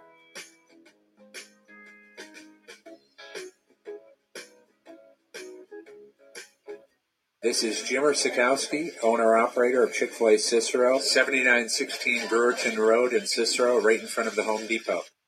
I had a deep feeling that God wanted me to do something bigger with my life and to help people, help others. I kept putting Chick-fil-A in my life, and I realized as I was going through the franchise selection process that positively impacting the lives of others was really core to what we do here at Chick-fil-A. First of all, it starts with the food. The food is brought in fresh daily. We bring in local produce. We prepare to order in the kitchen. We hand bread our chicken. We hand spin our milkshakes. It's great food. It doesn't taste like fast food. I think the second thing is the way people feel when they come in a Chick-fil-A restaurant. It's different. We try to treat people with intentional kindness here, which is very different and deeper than good customer service. And so I think it feels remarkable for most people to come in a Chick-fil-A restaurant. And then lastly, the impact that we try to have in the community is very different. It's a big part of the expectation of every operator of a Chick-fil-A restaurant is that they're actively engaged in their community, they're a leader in their community, and they're making a difference. When they realize that what we're striving to do is to shine a little light in their life. That's a very, very different experience than you will have in any other quick service restaurant. And it's that remarkable experience that I think people will emotionally connect with. I'm George Townsend of Honda City with some good advice when buying a new car. The true cost of owning a new car is determined by the appraised value when you trade it. No vehicle appraises higher than a Honda. Next, look for low APRs and deep discounts. You also want low maintenance costs and great fuel economy. That's why my advice to you is to buy a new Honda. Looking pre-owned, visit our Honda Certified Used Car Center. Honda City, 7140 Henry Clay Boulevard, Liverpool, or HondaCity-CNY.com. It would be a pity if you don't shop at Honda City. Our corporate purpose at Chick-fil-A is to glorify God by being faithful stewards of all that's entrusted to us and to positively influence all those who come in contact with Chick-fil-A. And what became increasingly clear from our success in Cicero is that people love Chick-fil-A. And also, I think we recognize that, we had a great opportunity to grow the brand and grow our platform. I felt incredibly grateful when I was selected to be a Chick-fil-A operator. I think what it's meant for me, what I've come to realize on a very deep level is that this is a calling for me. It's not a career. It's not a job. The Lord called me to be a Chick-fil-A operator and to use these restaurants to glorify Him and to positively influence other people. I'm blessed. I'm very blessed. Head to Chick-fil-A Clay on 3974 State Route 31 in Liverpool, New York. Folks, we are back, and I am so happy to be here with you on Wake Up Call with Dan Tortora, where sports truly meets that thing called life. Love being here with you on the broadcast, youtube.com, facebook.com, both /Wake Up Call DT, facebook.com /Live Now DT, and on wakeupcalldt.com. Before the break, I told you that I would be giving you my final four champions that will go on to the championship game for men's and women's basketball in Division I, and that I would give you my champion as well. And I am going to do that. But before, I want to let you know that yogurt has interesting taste and a fantastic smell. I also want to and they don't have a fantastic smell. I'm kidding. Yogurt smells like booty, and I don't like it at all. I also want to let you know that I today might go see a movie. I would like to let you know that Twix has a new cookie dough flavor that's a fantastic flavor. And with other mindless information in my greatest impression of Ryan Seacrest, as I continue to pull it out, drag it out, drag it out, drag it out, drag it out, drag it out, and simply say the word drag it out. This, for those of you that have caught on to being facetious, sarcastic, and having fun, is my impression of how long it takes Ryan Seacrest, because he won't just go to commercial break. He will talk to you about things that make no sense. I know you want to know the three contestants that are going to be here inside of American Idol, and I want you to not only know those three contestants, but to know who our champion's going to be. But before that happens, I want to tell you about the beauty of water and how water can change your life. I also want to let you know that I had a pet bunny named Steve when I was 6 years old, and Steve and I used to go on bike rides together, and he would sit in the little bushel basket that I had in the front of my bike. That is what Ryan Seacrest would give you. So with that being said, I'm going to give you my picks in true Seacrest fashion. And I'll do that right after that. No, I'm kidding. So my picks for the NCAA Division I, he would have done that. He would have come back from commercial, gone back to commercial. That's a true Seacrest. So, yeah. You pulled the rug from out of more time. Those threats are coming. You better watch it. Nothing. The only thing better than pulling the rug once is pulling it twice. So with that being said, here in the Final Four, I'm going to go with South Carolina over Iowa. As much as I'm excited for Iowa and the Hawkeyes, and the game that they've played throughout this tournament has just been a true amazing run, I'm going to go with South Carolina. And, I think on the other side, I'm going to go with Virginia Tech in that matchup, South Carolina, Virginia Tech in the championship game. And I'm going to give Staley another chip, and I'm going to go with the Gamecocks to win the championship, South Carolina over Virginia Tech for the new powerhouse in college basketball. I just want to quickly mention with Iowa, that game that star player had the other day was amazing. She had like 40 points, and I think had like a triple-double. It was crazy. And then she did it in the honor of like the associate head coaches. What was it? The mother or one of her parents had passed away the morning of that game. And then she had that amazing game and dedicated it to the coach. Yeah, and so, I mean, to know the story, the history, the family, the love, the connection, it's a, when you watch these games, and if you live in the world that Ross and I get to live in, when you know the coaches, the players, the programs, it's different and it feels different. Everything about it is unique. Like Jim Larinaga, that is so different for me. And that experience, I got a chill when I talked about it. It's such a different thing. And the connection, here's the cool thing. So UConn I covered in the American, then UConn went back to the Big East, and I was at the Big East tournament last year in Madison Square Garden.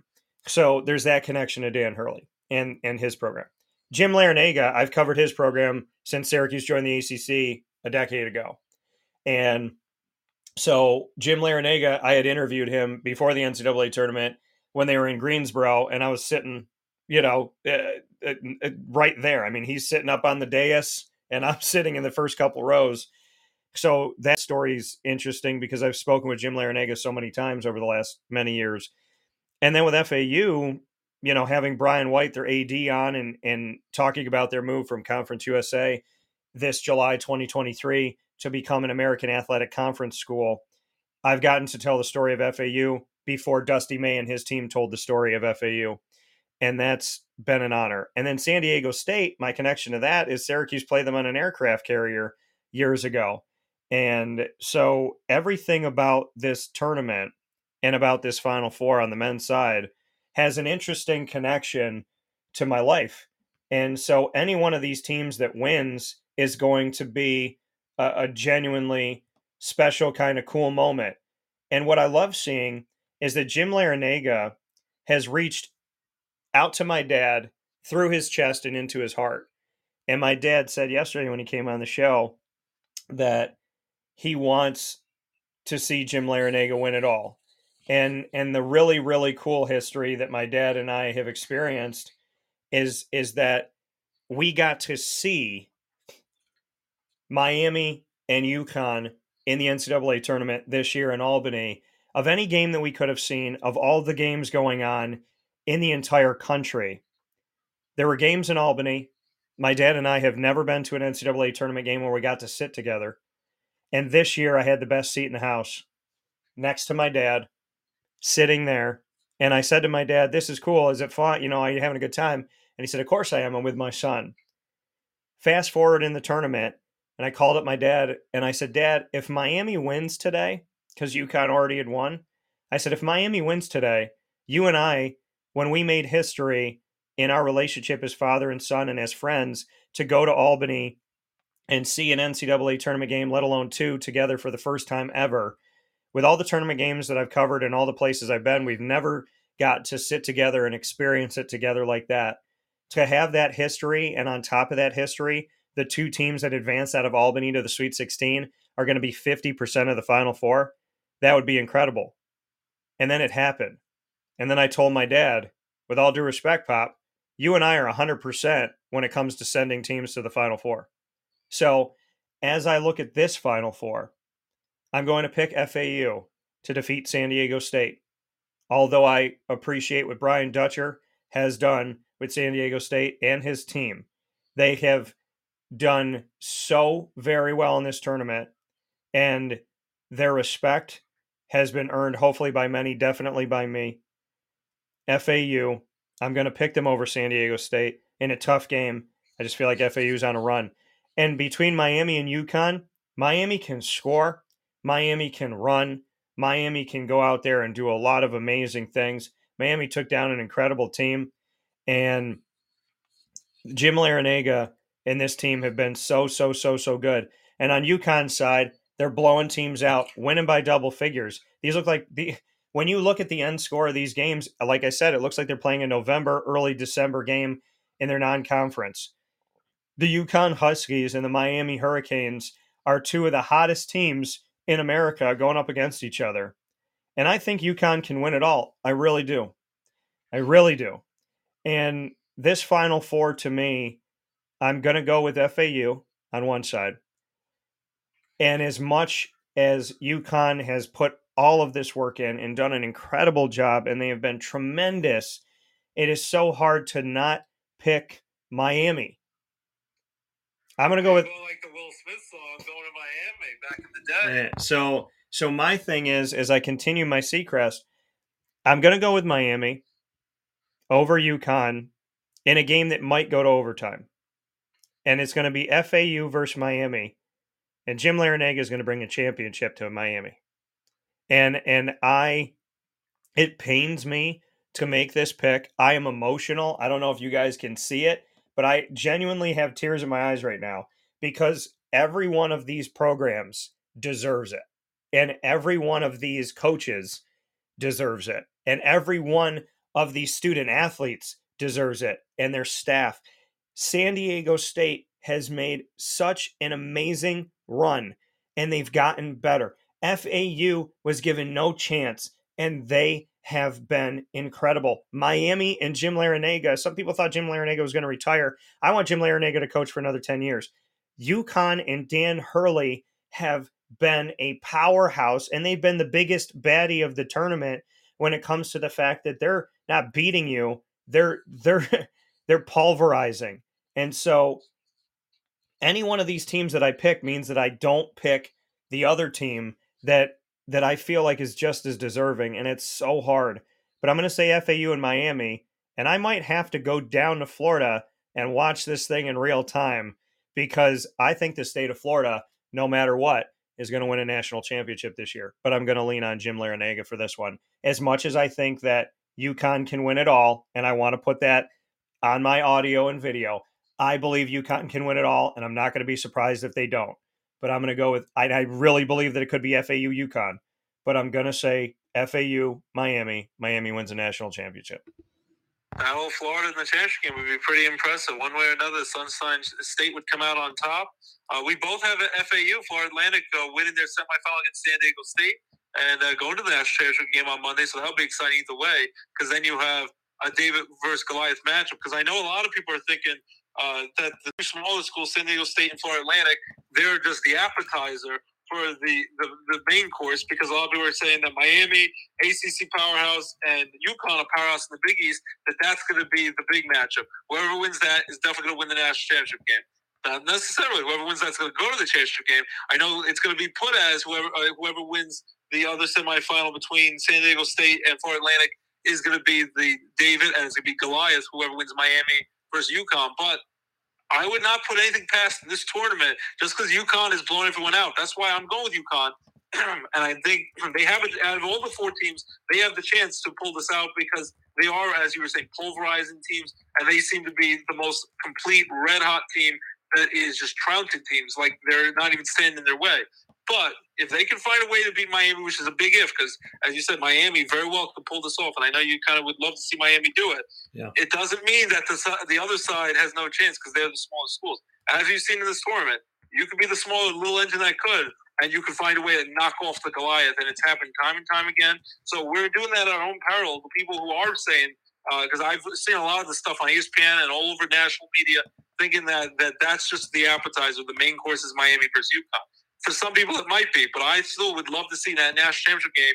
Whoever wins that San Diego State or Florida Atlantic game, which we both have FAU winning, that they scare the heck out of the Miami UConn winner and might maybe find a way to come out on top and to actually have a Cinderella team win the championship at day's end. I think that'd be the coolest thing for this whole tournament, and it would really just get you really pumped for next season already. It couldn't come soon enough to have November kick off the new season of college basketball and have a tournament come back in March, because that'd be an incredible story if Cinderella team didn't only just make the Final Four, but actually won the national title.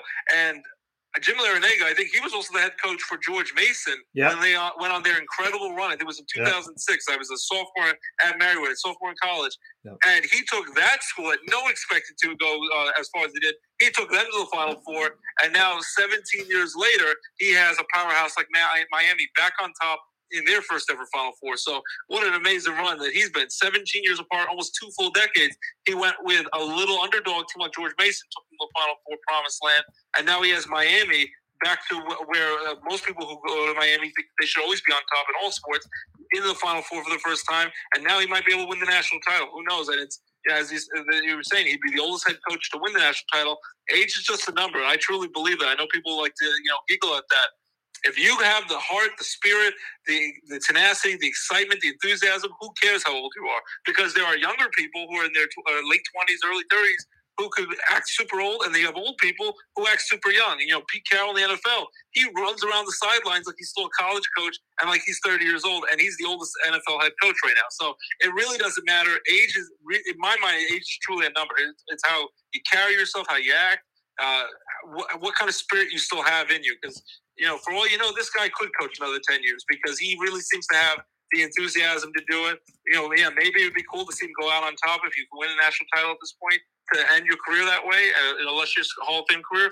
But it would also be great if he could prove everyone wrong and keep coaching for another decade. So either way, I think we, as you said, it's definitely not whoever wins, we lose. It's whoever wins, we win. Because whether it be San Diego State, Florida Atlantic, Miami, or UConn, one of these 4 teams who wins it, they're all incredible stories. They all deserve it. All the coaches, all the players, they've all the fan bases. It's been an incredible ride.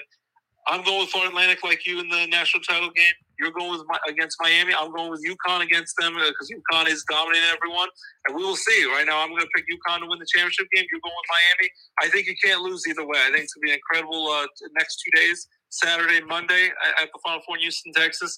I think it would be amazing. I think it would be incredible if you got down to Florida and got to hang out with some of your friends and see an incredible ride for those 2 teams that are going at it in the Final Four. And if they face off on Monday night, or all Florida national championship game, could be better than that. I think that'd be pretty awesome as well. So either way, I think we should just kick back, enjoy it, make the most of it, have fun, because we're going to have a long wait until more college basketball comes. And in many people's eyes, including mine, I think this tournament is by far, to me, a lot more exciting than watching a typical NBA game. Even NBA playoffs, as exciting as that could be, a lot of that can get boring after a while when you see like Golden State Warriors or some of the same teams win it year after year. I think March Madness has so much more appeal because there's so much just raw enthusiasm and unpredictability that you don't get in the NBA and pro basketball. So college basketball, you got to enjoy it while you can, because pro basketball, it's a different beast, because it's a great game, but it's not usually played the same way, and you usually have the same or similar 5 teams compete for a championship year after year, where certain teams have no chance, even if they get to playoffs, have no chance to win it all. Where in college basketball, almost every team that gets in, now even the 16 seeds, the bottom seeds, they all have a chance. Yeah. I mean, this tournament has been fantastic this year, and I said going into the tournament that it was wide open. It did not disappoint in any way, shape, or form. It has been absolutely, positively incredible, and I am so happy, so excited for all the 4 teams that have made it here to San Diego State of the South region, to Miami of the Midwest region, to UConn of the West region, and to FAU of the East region, who did it through Madison Square Garden. Awesome venues, awesome time, awesome people, awesome experience. Shout out to Kansas City, Missouri, to Las Vegas, Nevada, to Louisville, Kentucky, to New York with Madison Square Garden, and now to Houston, Texas coming up. Great venues, and I'm ready for this. I'm excited.